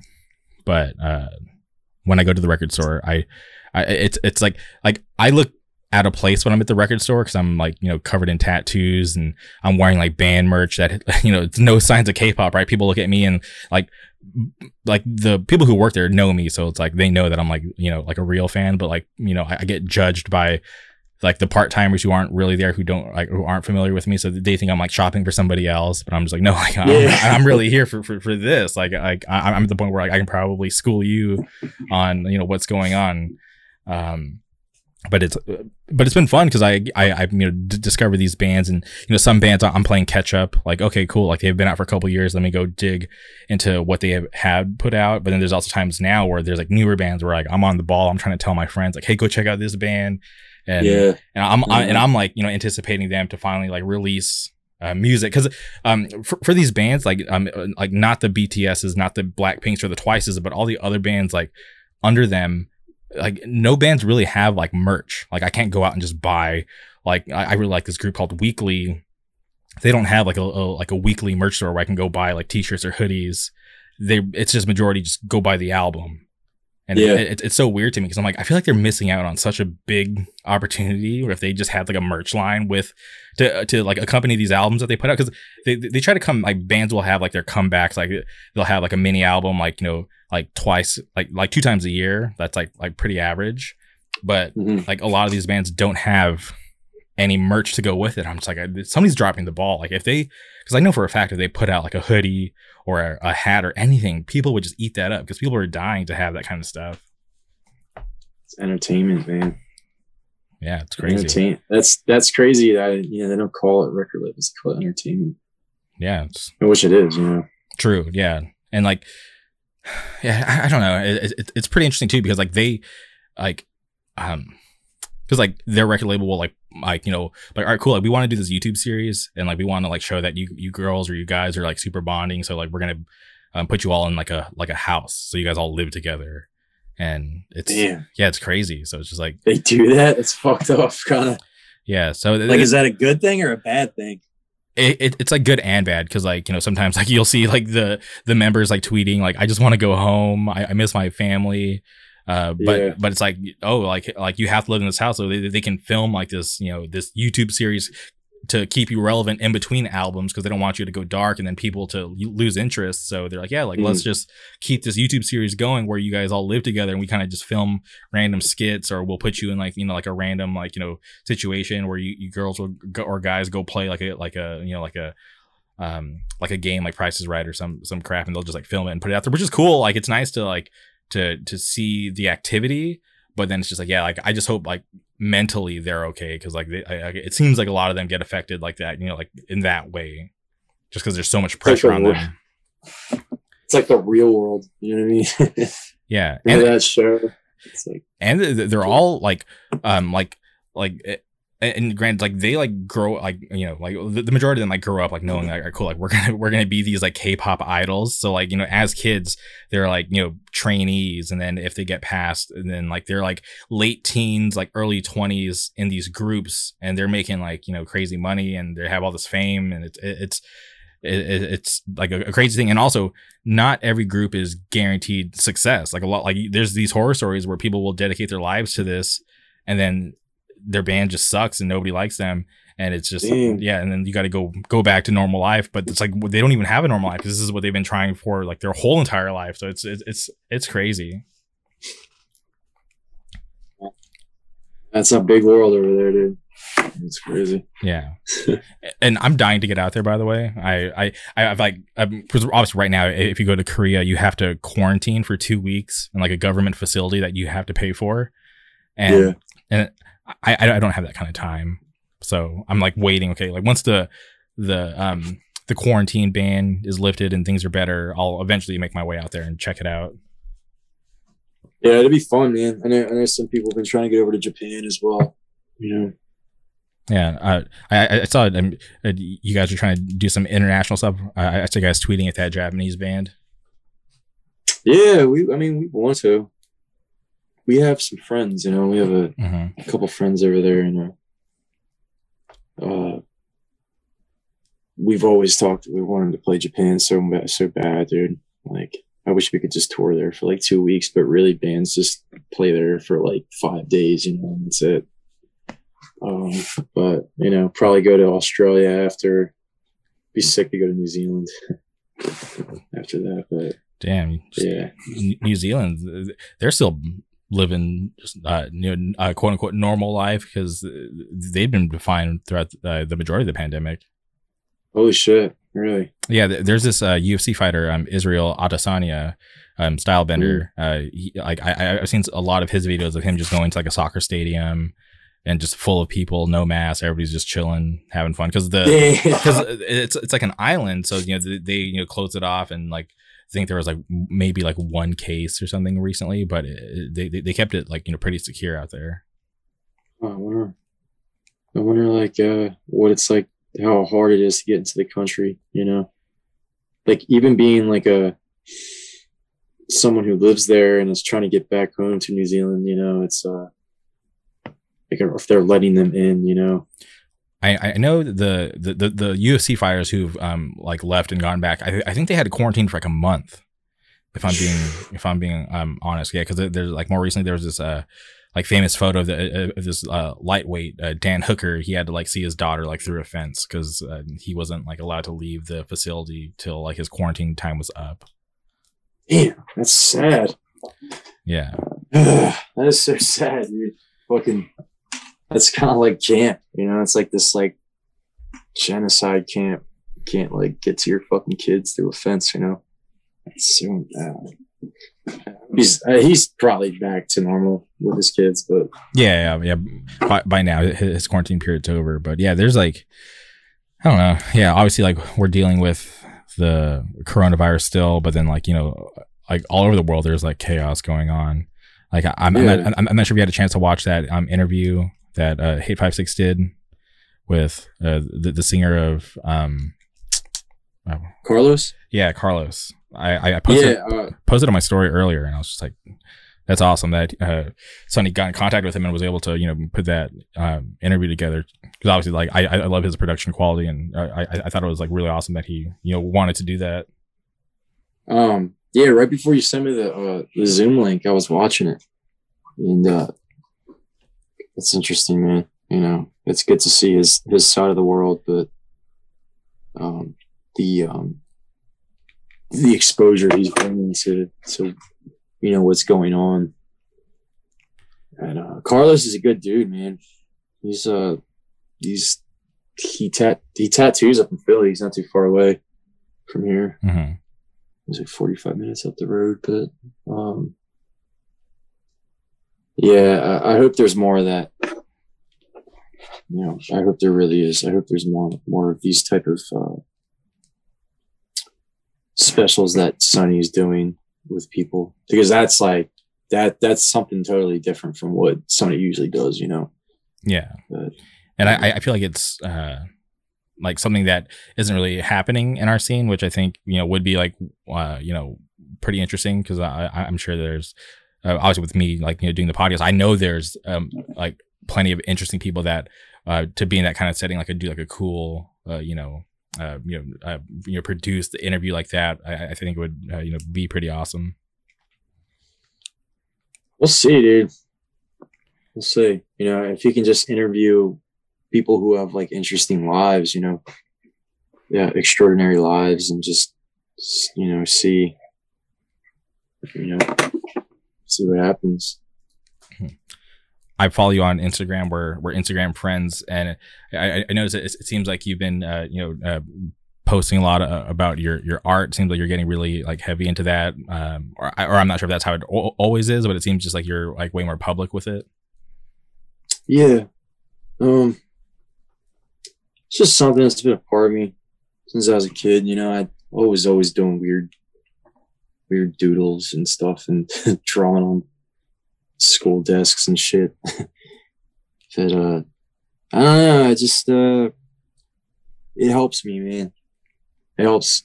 It's therapeutic for me, you know. When I don't have anything else, it's like I can just be a total weirdo, and like these are the things that are inside of me, and it's taught me to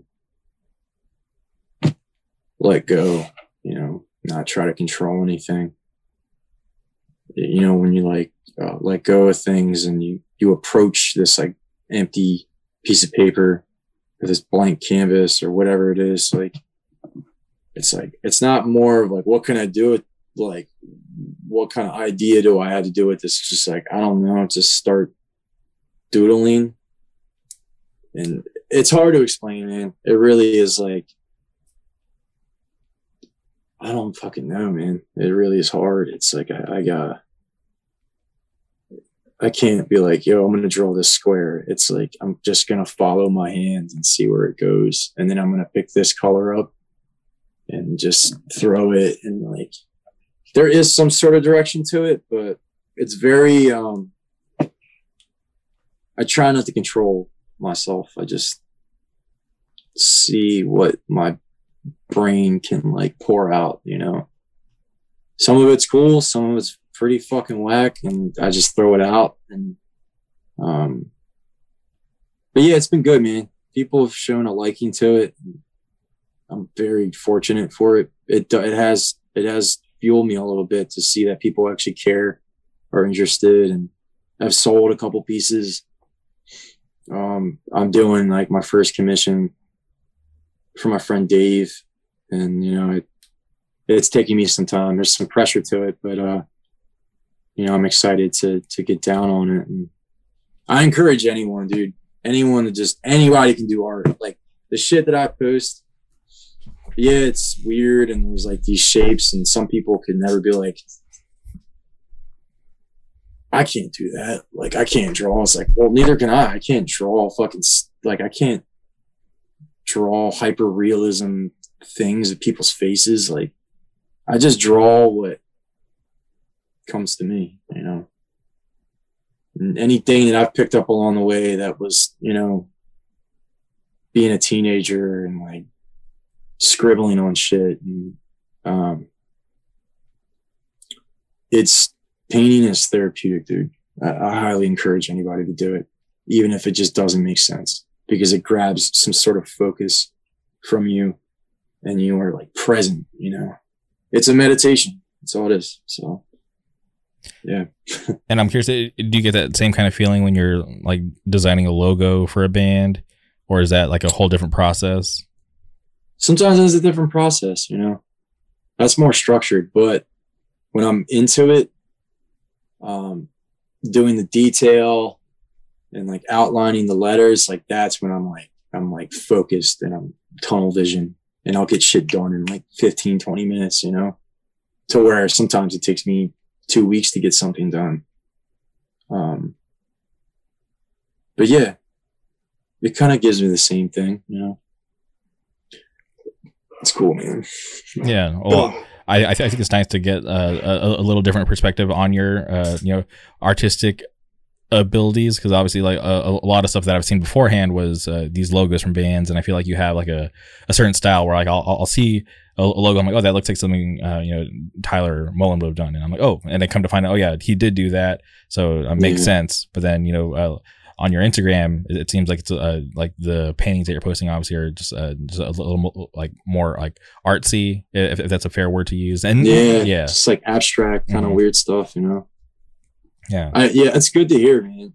I feel like everyone should have their own little trademark style and be like, yo, I know who that is, because that's the thing with graffiti too, is like, you can always tell if somebody was to write something different from their actual name. It's like, I kind of know who did that just because of their style of lettering and like seeing it all the time. And it's a whole other different world to understand, but it's, this is, I feel like every single one is a little bit different than the other, to where doing letters and logos for people, it's more structured. There's a principle to it, For sure. Yeah. Well, no, it's cool to see, like I said, as me being somebody who follows you on Instagram, I like to see that different side of you. Yeah, I'm glad you're interested, man, because I just feel like people don't really care. I just share it anyway.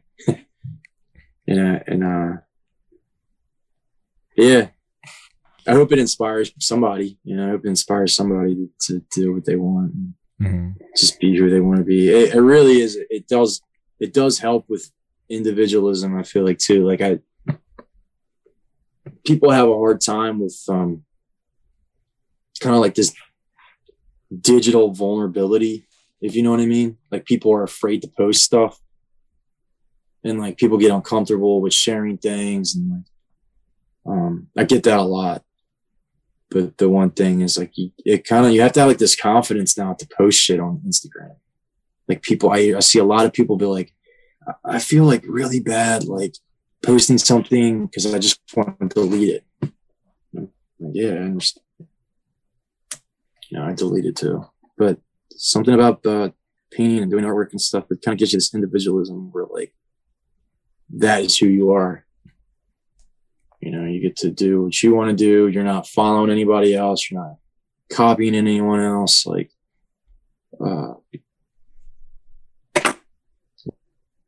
me talking to you now and doodling, this is just stuff that's pouring out of my subconscious. Like it's just dumb shit. Like I don't know. There's not really like anything there. It's like it's just weird, just coming to you. No, that's interesting. But no, I think it really is important for people to just and I know it's hard because I talked to so many different people who I know just aren't like comfortable in their own skin, and it just drives me wild. I'm just like, dude, not everybody's gonna like you. That's something that I feel like people should just realize. Like, and I get it. Like, it's nice. It's nice to be liked by people. Cool, but you got to realize that not everybody's gonna like you, and that's okay. But you shouldn't sacrifice yourself just to try to please other people who realistically probably don't even care about you to begin with. Right. So it's just like, just be yourself. And when I follow people on social media, like I hope to get like like a peek into who they are as a person, because I want to know who like this person is that I'm following. I'm interested to see what they post, what they're into. You see if we have any other like stuff in common. So I appreciate those people who just do just do them, and aren't afraid to post, and just are just okay with just being themselves. Yeah, it's very good to hear, dude. Not everyone's gonna like you, and who gives a fuck? At the end of the day, it's just like, and as sad as it sounds, it's like you die and you're forgotten, and like no one even remembers half of that shit anyway. No one doesn't. It's just like I'd rather just. There's another thing too. It's like I'd rather just not let people know what I'm up to, because I don't feel the need to share what I'm up to, or kind of just you want to be left alone, and like but yeah, there's like this a lot of people want validation, you know, a lot of people want validation, and it's kind of embarrassing sometimes for people. So I feel like they just delete it, you know. It's hard. Yeah, I'm on that same tip where at this stage of my life, I'm not super about like posting every little thing that I do on social media. Like before the pandemic, the majority of my Instagram was just stuff of me like at Disneyland, because like, you know, I just think that's just so cool, and I love being there, and I always had fun posting that stuff. And and then also, you know, use it as a platform to promote the podcast. And then, you know, Disneyland closes, and it's just like, yeah, like I'm just gonna, you know, still post about the podcast and like things here and there, but it's not important for me to share my whole life with the world on the internet. It's like, you know, I'll share things here and there, but if people actually care, or if, you know, or if people need to know, I'm pretty sure like they would already know, because they would actually be involved in my life, and I would, you know, be telling you on a personal level. Exactly. Yeah. So it's just like it's fun to be able to kind of, you know, see things from people here and there to kind of get that little update.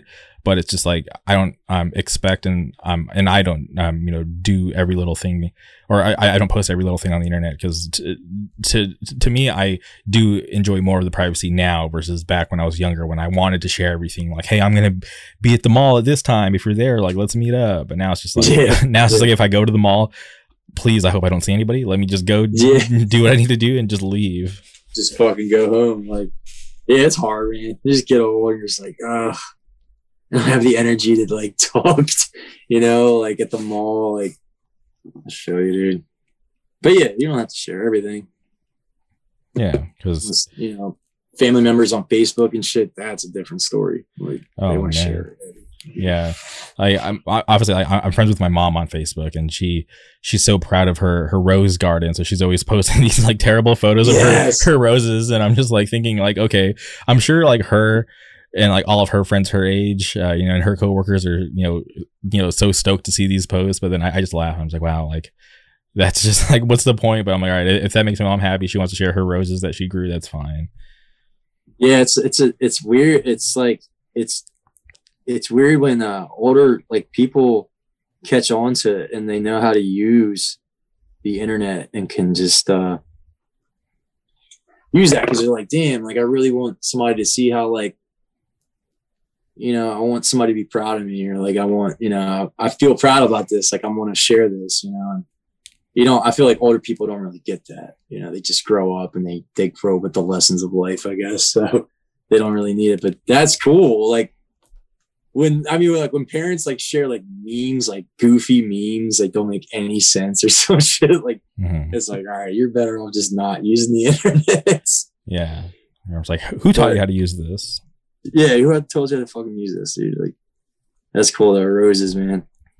Yeah. Oh yeah. Yeah, and like growing up, she would always like, my mom would wake up like me and my sister on the weekends to like take photos like out with the plants and stuff, and I was so grumpy because, you know, I was a kid. We just got through the school week, and I'm like, the last thing I want to do is wake up early. I want to sleep in. I want to be lazy. I don't want to do anything. So like I would throw like the biggest fit. But it was nice because, you know, we have like all these photos of us like when we were kids, and then there's like this weird period where I was like a teenager where there's like barely any photos because I was so rebellious. I was, you know, just getting to go to shows, and I was just like, I don't want to do anything with the family because I'm too cool, you know. But then now it's just like I'm a little bit older, and I feel like I don't know if I got it from my mom or what, but now it's just like I want to, like, you know, take so many more photos now of like, you know, me and my friends, and just be able to document you know, this part of my life, because I feel like there's like this weird chunk that just is kind of like missing because nobody has photos, and there's, you know, all we have are just these weird memories. So it's just like, all right, cool. I got to do a better job now, and it makes sense. I'm like, all right, cool. Like, I didn't understand it when I was younger, that, you know, my mom just wanted us to look cool and have these memories of us later on in life. So now it's like, okay, cool. Like I kind of get it. And to me, it is important to document, like, you know, certain parts of your life. It all comes full circle, man. It does. It's like all those things that you're just like, no, I don't want to take a fucking picture with my family. And now you're like trying to cherish the time because you see that your parents are getting older, and like Yeah, my dad just bought a motorcycle, and like I had to get a video of him when he started it for the first time, and like his smile that I haven't seen in a long time like came upon his face, and I was just like, that's the stuff I live for, you know. That's the shit that you grow old to appreciate, I guess. And it's so crazy now too that you can just take your phone and take a picture, to whereas like it's like less motivating to use your iPhone to take a picture. But if you had like an actual film camera, it like motivates you to take it. And that's why so many people back then in the 90s too and shit were really into just Polaroids and film. I feel like that's why there's so much a collection of like childhood photos from everybody, you know? Yeah, it's a trip now how easy it is, and how you know, a lot of people just have these really nice cameras, and like most of the time we're just like documenting like dumb shit.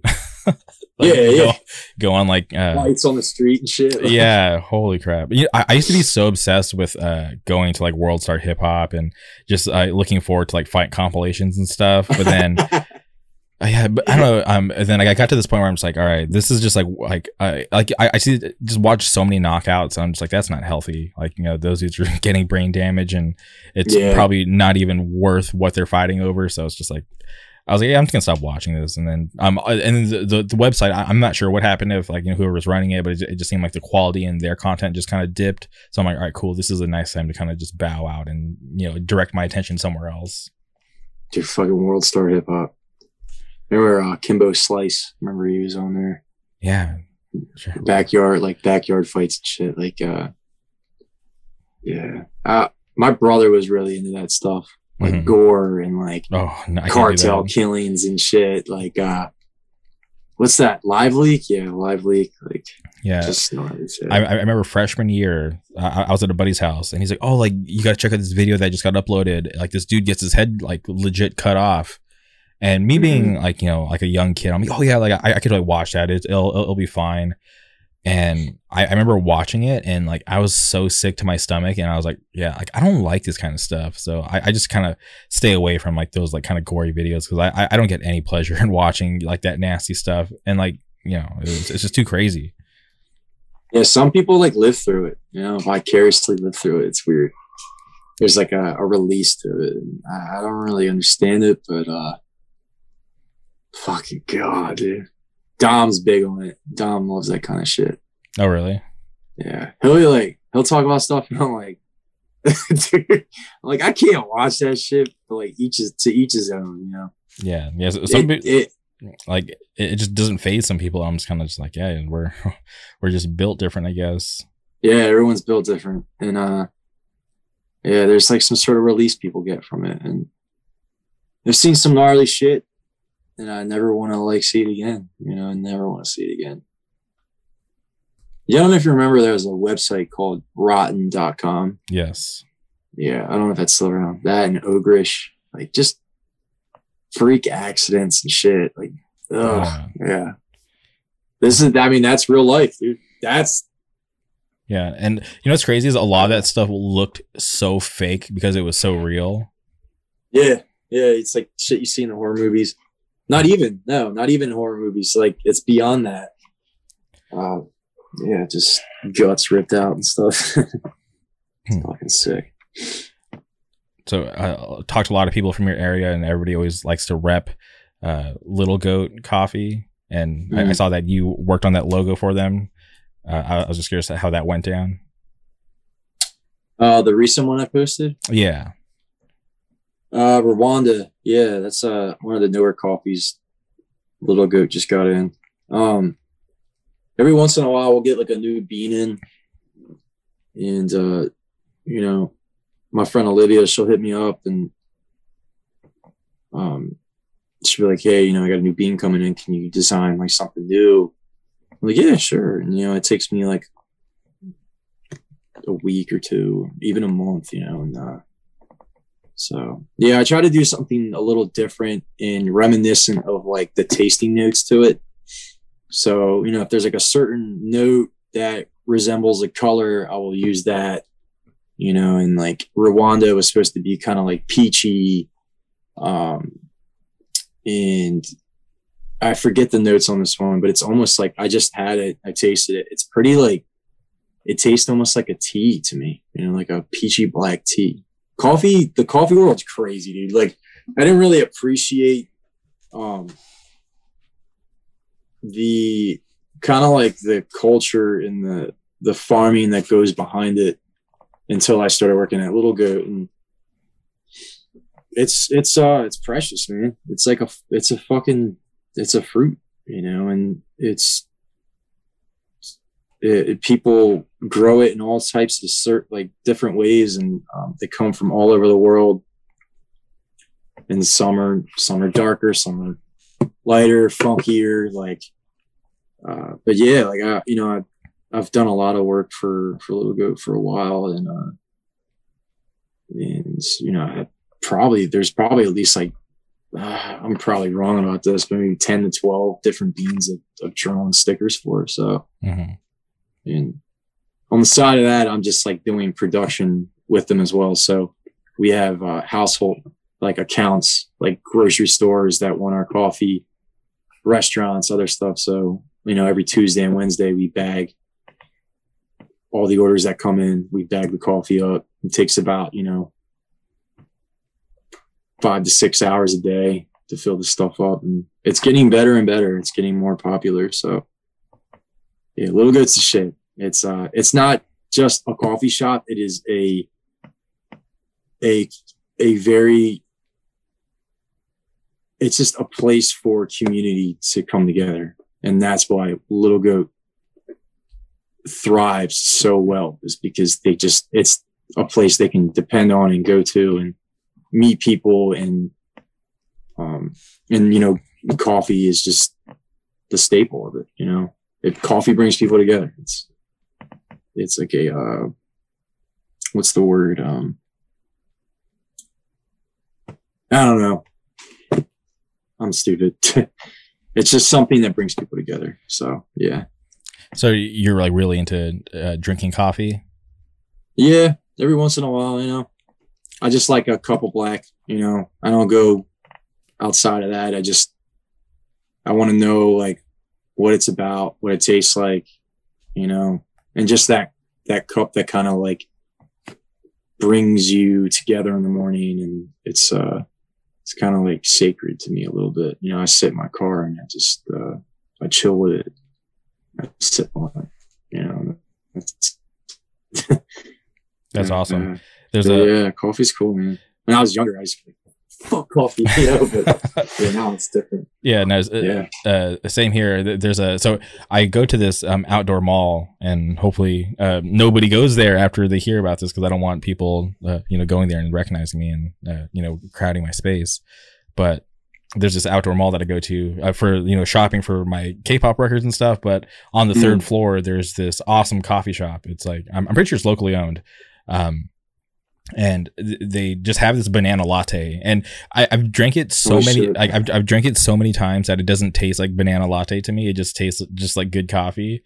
And I actually had to bring my buddy Nick with me there the other day, just to kind of do like a little experiment, because I'm like, okay, you have to drink this coffee and tell me if it tastes like banana or not, because for me it doesn't taste like banana, because I've had it so often, a couple times a week I'll drive up there and get one. And it's like my favorite thing. It's like I've never gone out of my way to get coffee like this ever in my life. So I just like love it so much. Is it it's a lot? You said it's a latte? Yeah. That's like an iced latte or something? Yeah. For some reason, this is the only latte that they serve that it's only iced. Like they don't serve it hot. Okay. Is it like the sweetener is it syrup that makes it banana, or is it like the coffee that actually tastes like banana? I have no idea. You wouldn't really know. I wouldn't really know. I just let them do their job, and I just kind of just hang out. Yeah. So, maybe I should. Next time I go in, I should ask if I can watch the process. Yeah, it's satisfying. It's a good routine in the morning. Yeah, it drives the world. That's crazy. It's funny because one of the guys that works there, he recognizes me, and he calls me by the wrong name every time. But I don't correct him because I just think it's so funny to me. I'm just like, all right, this guy's he doesn't know me. He calls me the wrong name every time I come in. Like it's the same wrong name. But I'm like, you know what? he makes a great coffee, so I'm just gonna let him do his thing. I don't want to mess up, what we have here, because I don't want to correct him and make him feel weird. So I'm just gonna let him keep doing his thing. I'm gonna, keep paying and just, get this service. It's great. So I love it. What does he call you? It's not Jamie. Is not a hard name to forget. So my name is Jamie, but he calls me Jaime, and I'm just like that's not really? Yeah. So I'm just like, all right, do your thing, because he asked me my name one time, because he's like, oh dude, like I see you in here all the time, like what's your name, like what's up, and like I properly introduced myself, and he did the same, but yeah, for some reason he just calls me that instead of Jamie. But it's like, do your thing, man. I'm not offended. I just enjoy the coffee. That's sick though. Banana latte. You gotta check that out, huh? Dude. Ever go back out there again. All right, Year of the Knife plays Orange County. We're getting banana lattes. Yeah, dude. Let's do it, man. I hope we play a program. That would be insane. Is program in Ocean City? Or Ocean City. Wow, Orange County. Yeah. Oh my God. Yeah, programs in Fullerton. So yeah. Yeah. Ocean City is a beach down here. It's so weird. I don't know why the fuck is that. Yeah, Orange County. Yeah. All right. That would be sick. That'd be crazy. Because obviously, like, I look at you guys, and I've only seen you guys in like, probably like the smallest place I saw you guys was like Chain, but still, that's not that small. Yeah, smaller the better. Like I love that shit is more intimate. Mm-hmm. But as your band grows, you got to do bigger things, and like, it's good to see that Chain is still around, dude. Yeah, they had a little like pop-up thing over the weekend. They had some vendors, and they opened up the venue for people to walk around in. So it's thankfully it's still around, because that's like a legendary venue, and a lot of people out here have a lot of memories, and even people from all over the world respect that venue. So I'm happy that it's survived, because there's like a lot of places that had to close their doors. Yeah, and I feel like that got so many people in the shows and like music too, and Chain's legendary, dude. But I definitely want to see what program's about. Just skate shops and shit. Like that's the coolest thing to me. That's so cool. Yeah, now I'm thinking, because there have been like big bands like Terrors played there. I think one of the craziest shows that I've seen there was like Turnstile played like a quote unquote secret show there, which was pretty wild. Did you go to that one? Yeah, because that was when they were on like their nonstop feeling run. So they did like I'm trying to remember the route. They did Chain, LA, the secret show program, and then San Diego, and that was like I went to like all those states because I was just like in love with that record. Yeah, what's the newest one they did? Well, they did that remix record for like, but it was like Time and Space. Okay, yeah, man. They're playing Delaware at Firefly Fest. I don't know if you know about that, but it's like one of those fests that's as big as like I don't know, any big like major label artist fest, like fucking Bonnaroo or oh really? Yeah, Firefly is like a pretty big, well-known fest in the country, but it's in Delaware. It's so funny. But yeah, Turnstile's playing it, and then I don't know any other more of the bands on it besides like the headliners, like Billie Eilish, Killers, Meg Thee Stallion's playing it. Taking Back Sunday's playing it too. But yeah, classic band. Yeah. So. Yeah, I feel like they do well in that setting. I actually got to see Turnstile when they played Coachella Fest. And yeah, so it's like that. It's like Coachella. Mm-hmm. Yeah, and they had a good reaction. So I, feel like they have a good sound, and a lot of kids are into them. Like they're one of those bands that kind of, like that bigger hardcore band that kind of like broke out. So now they're like in like this like weird space where like they're like this giant hardcore band, but then now they're like I feel like a lot of their newer fans are just like from outside the scene, which is interesting and cool. Mm-hmm. They should though, man. They should expose as many kids as they can. Yeah, who they are, and especially coming from Baltimore, dude, or even like DC, but I'm pretty sure most of them are Baltimore based. Mm-hmm. You don't see many bands come out from there, you know. Yeah, and I feel like bands like that are we don't get those very often. Like a band like that could captivate, like, you know, like our whole scene, but then rise and kind of break out and do you know, different gigs, different shows, and succeed in those areas as well. So I feel like we gotta appreciate bands like that while they're around, because I know there's times where, like, you know, like a band will get to a certain point where it's cool not to like them anymore because maybe they are trying something different, or maybe they are playing these different types of shows. But you know, it's kind of whack to just turn your back on them once they get to, like, you know, like probably a place that they've been wanting to get to, like their whole, like, you know, time being in that band. Yeah, I mean, bands evolve, dude. People get older, and you can't just keep doing the same shit. Otherwise, you're not gonna. It's like a double-edged sword. It's like you keep playing you keep putting out the same shit that you've always done, and people get bored with it. Or you try something new, people aren't comfortable with it, and, you know, you can't really find a happy medium to it. Like, I don't know. It's just people are gonna fucking nitpick everything. So, but yeah, I don't know. Yeah. I didn't even know that fest was going. I gotta look into that fest, because I've never even heard of that. But that's pretty interesting that you have something big like that going out in your area. Yeah, check it out. It's I'm in like northern Delaware, but it's in Dover, which is pretty much the center. Mm-hmm. At the center of Delaware, and it's like 45 minutes down south. But they've been doing it for years, dude. And I think one of the last couple of years that it had flooded, and like tents were like floating down the flood or some shit. That's crazy. One dude was like on angel dust and was like fighting bouncers and security guards, and they were tasing him, and he just wouldn't go down. Like, fucking nuts, man. Just on this crazy. Festivals are crazy. Rampage. Festivals are crazy. Yeah, to me, they're fun every once in a while, but it's not something I like crave. Yeah, people want that people want that experience of like camping as well, and that's what this is. Okay. You know, you get the camp, but like it's dude, it's a lot, man. You better bring a lot of water with you, because it's just, you get baked in the sun all day. Fucking crazy. Yeah, luckily when I went to Coachella Fest, I was fortunate enough because I grew up in like near where the fest happens. Like it happens in the city of Indio. I grew in like the next city over. So India, okay. Yeah, so I have, like, you know, my parents still live out there, and when I went, I was just staying with a buddy who lived within walking distance of the fest. So we never had a desire to like camp out or anything. It's just like, you know, we would go see who we wanted to see and just, you know, be able to walk back to where he lived, which was nice and convenient, because if you didn't shuttle in, or if you drove in and you're trying to get out, it's a nightmare.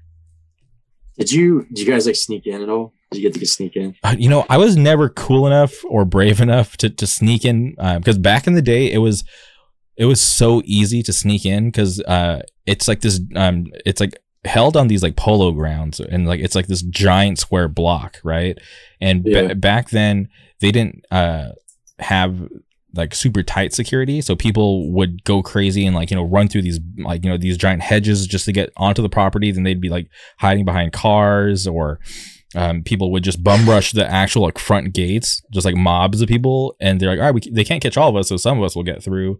So it was like way easier. But back in those early days, I would just buy tickets from scalpers, because like they used to sell like day tickets like day of for like, you know, $30 to $60, versus like now you want to get a ticket to Coachella Fest, it's like $400. And now, and now you can't even be within a mile of the venue unless you have like your special bracelet, because like they have like these checkpoints now where they will you know, scan your ticket to make sure you're like supposed to be there. Of course. Yeah, because it's obviously gotten like way more popular over the years, and like, you know, like all, like, you know, it's like cool for the famous people to fly out and go there. So there's like so many famous people, so it's like way more like guarded. Yeah, they're gonna try to just get as much money as they can out of people, you know. Especially Coachella. Coachella feels like the biggest one in the country, dude. Yeah. So, Yeah, and it was like strange just seeing so many famous people, just kind of just walking around, just being normal. But I was way more stoked to see Turnstile than every other band that I saw, and every other like rapper that I saw that night or that weekend, because it was just cool to see, like, because I was at Turnstile's first like Southern California show, so to be there, to see them in Pomona, and then to be able to see them grow and finally get to like to play a big festival like Coachella, it was just like kind of mind blowing.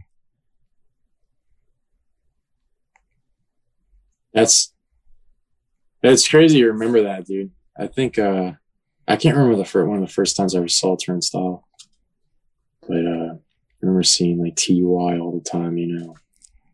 Man, that I feel like that band could have been like on that kind of level like Turnstile if they wanted to, because I feel like because I feel at a certain point that they were like the biggest band in hardcore, touring the world, playing all sorts of awesome shows and writing good music. But I, obviously they have the reasons. I don't know what they are, but the band just kind of is on pause or hiatus or whatever. I have no idea.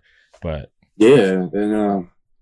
I think they just broke up. But I feel like they could have did the same thing, kind of like what Biohazard did. Biohazard always escaped into the metal world, but that was a different time. That's like when MTV was like more accepting.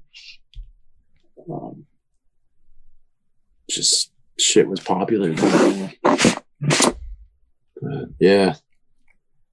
And it makes me wonder, because I know from like a lot of the people that I talked to, they weren't a fan of the last record, which I was like, I liked it, but I don't know, maybe I'm just biased because I'm just like a lifelong like TUI fan. So the one with the cherry on it, like the person biting the cherry, what was that? Yeah. Why am I drawing a blank on the name? It has to do with like heat or heat wave, right? Yeah, I think that's it. Yeah, which they're just like, it's just all like a lot of controversy. People are like complaining about like the length of the record, or they're comparing it to Angel Dust, and I'm just like, I don't know. I think I know. People are always gonna say some shit. Yeah, I was like, I don't know, whatever. It just blows my mind, but like I said, I always just try to like these bands that I'm into that I like, I just try to appreciate them while they're around. So when they do go away, I don't feel that bad, because it's just like it sucks, but at least I got to show them love when they're around, and and me being just a fan of the band, like that's all I can do. Like if they choose to give it up, break up, move on, do different stuff, like, cool, thank you for your time, and I'm looking forward to seeing what you do next. Yeah, life goes on, dude. Yeah, life goes on. Yeah, change to keep it together for that long, and to just write that kind of music successfully. It's I feel like it's a little more rare. Yeah, especially those dudes. Like, they're like actually musicians, Yeah. TUI, like, they were like really creative shit. Yeah, I was fortunate enough to have on the guitar player Sam Trapkin, who I'm like a huge fan of. Yeah, I listened to a little bit of that one, dude. I was at work. Yeah. That's cool. You got him on there. I was surprised that he was down to do it. Obviously, I had to reach out through some mutual channels. But yeah, he was a super nice dude. Couldn't have been, more down to do it, and easy process. That was one of my more favorite ones, just because, like I said, I'm a fan of TUI, so to be able to pick his brain, it was something special for me. Yeah. Have you talked to Justice at all, or not? No, I've not. He'd probably be good to talk to. Try him out. Yeah, we'll put it out there. I'd be interested in speaking to him, because obviously he's, played in a bunch of cool bands, and he, was the singer of Trapped in Her Eyes, Angel Dust, which I think is a great band. So yeah, maybe I'll, ask around, see what we can work out. Yeah, that'd be tight. I don't know. Yeah, but Tyler, this has been super awesome. I'm I'm so like happy that you're down to do the podcast because you know, obviously we do follow each other on social media, but it's just nice to sit down and be able to talk to you for you know, a lengthy time, and you know, just to catch up and hear what you're up to. Yeah, it's I think it'd be different in person, you know. It's hard to be on the phone sometimes, and like it just actual human interaction is like a better way of, you know, doing it. So, you know, and as much as I can do this, you know, just shoot the shit with you and like be a part of this, dude, the better, you know. Yeah, well, I say we, but I mean me. I love having you on the podcast. Like I said, you know, enjoy the bands that you're in, and enjoy following you on Instagram, seeing your art. So you're always welcome on the podcast, and you know, definitely have you back on in the future at some point. Sorry, dude, you broke up a little there. Oh no, it's fine. I just said, you know, fan of your band. Enjoy your Instagram, enjoy your art, and we'll definitely be down to have you on in the future. Okay, all right, man. Well, yeah, just let me know, man, and take care of yourself. And I hope to see you soon, dude. I just appreciate you bringing me on and talking my life, and you know, so yeah. All right. Well, there you guys have it. Thank you again for tuning in. Thank you for listening, and we'll be back soon.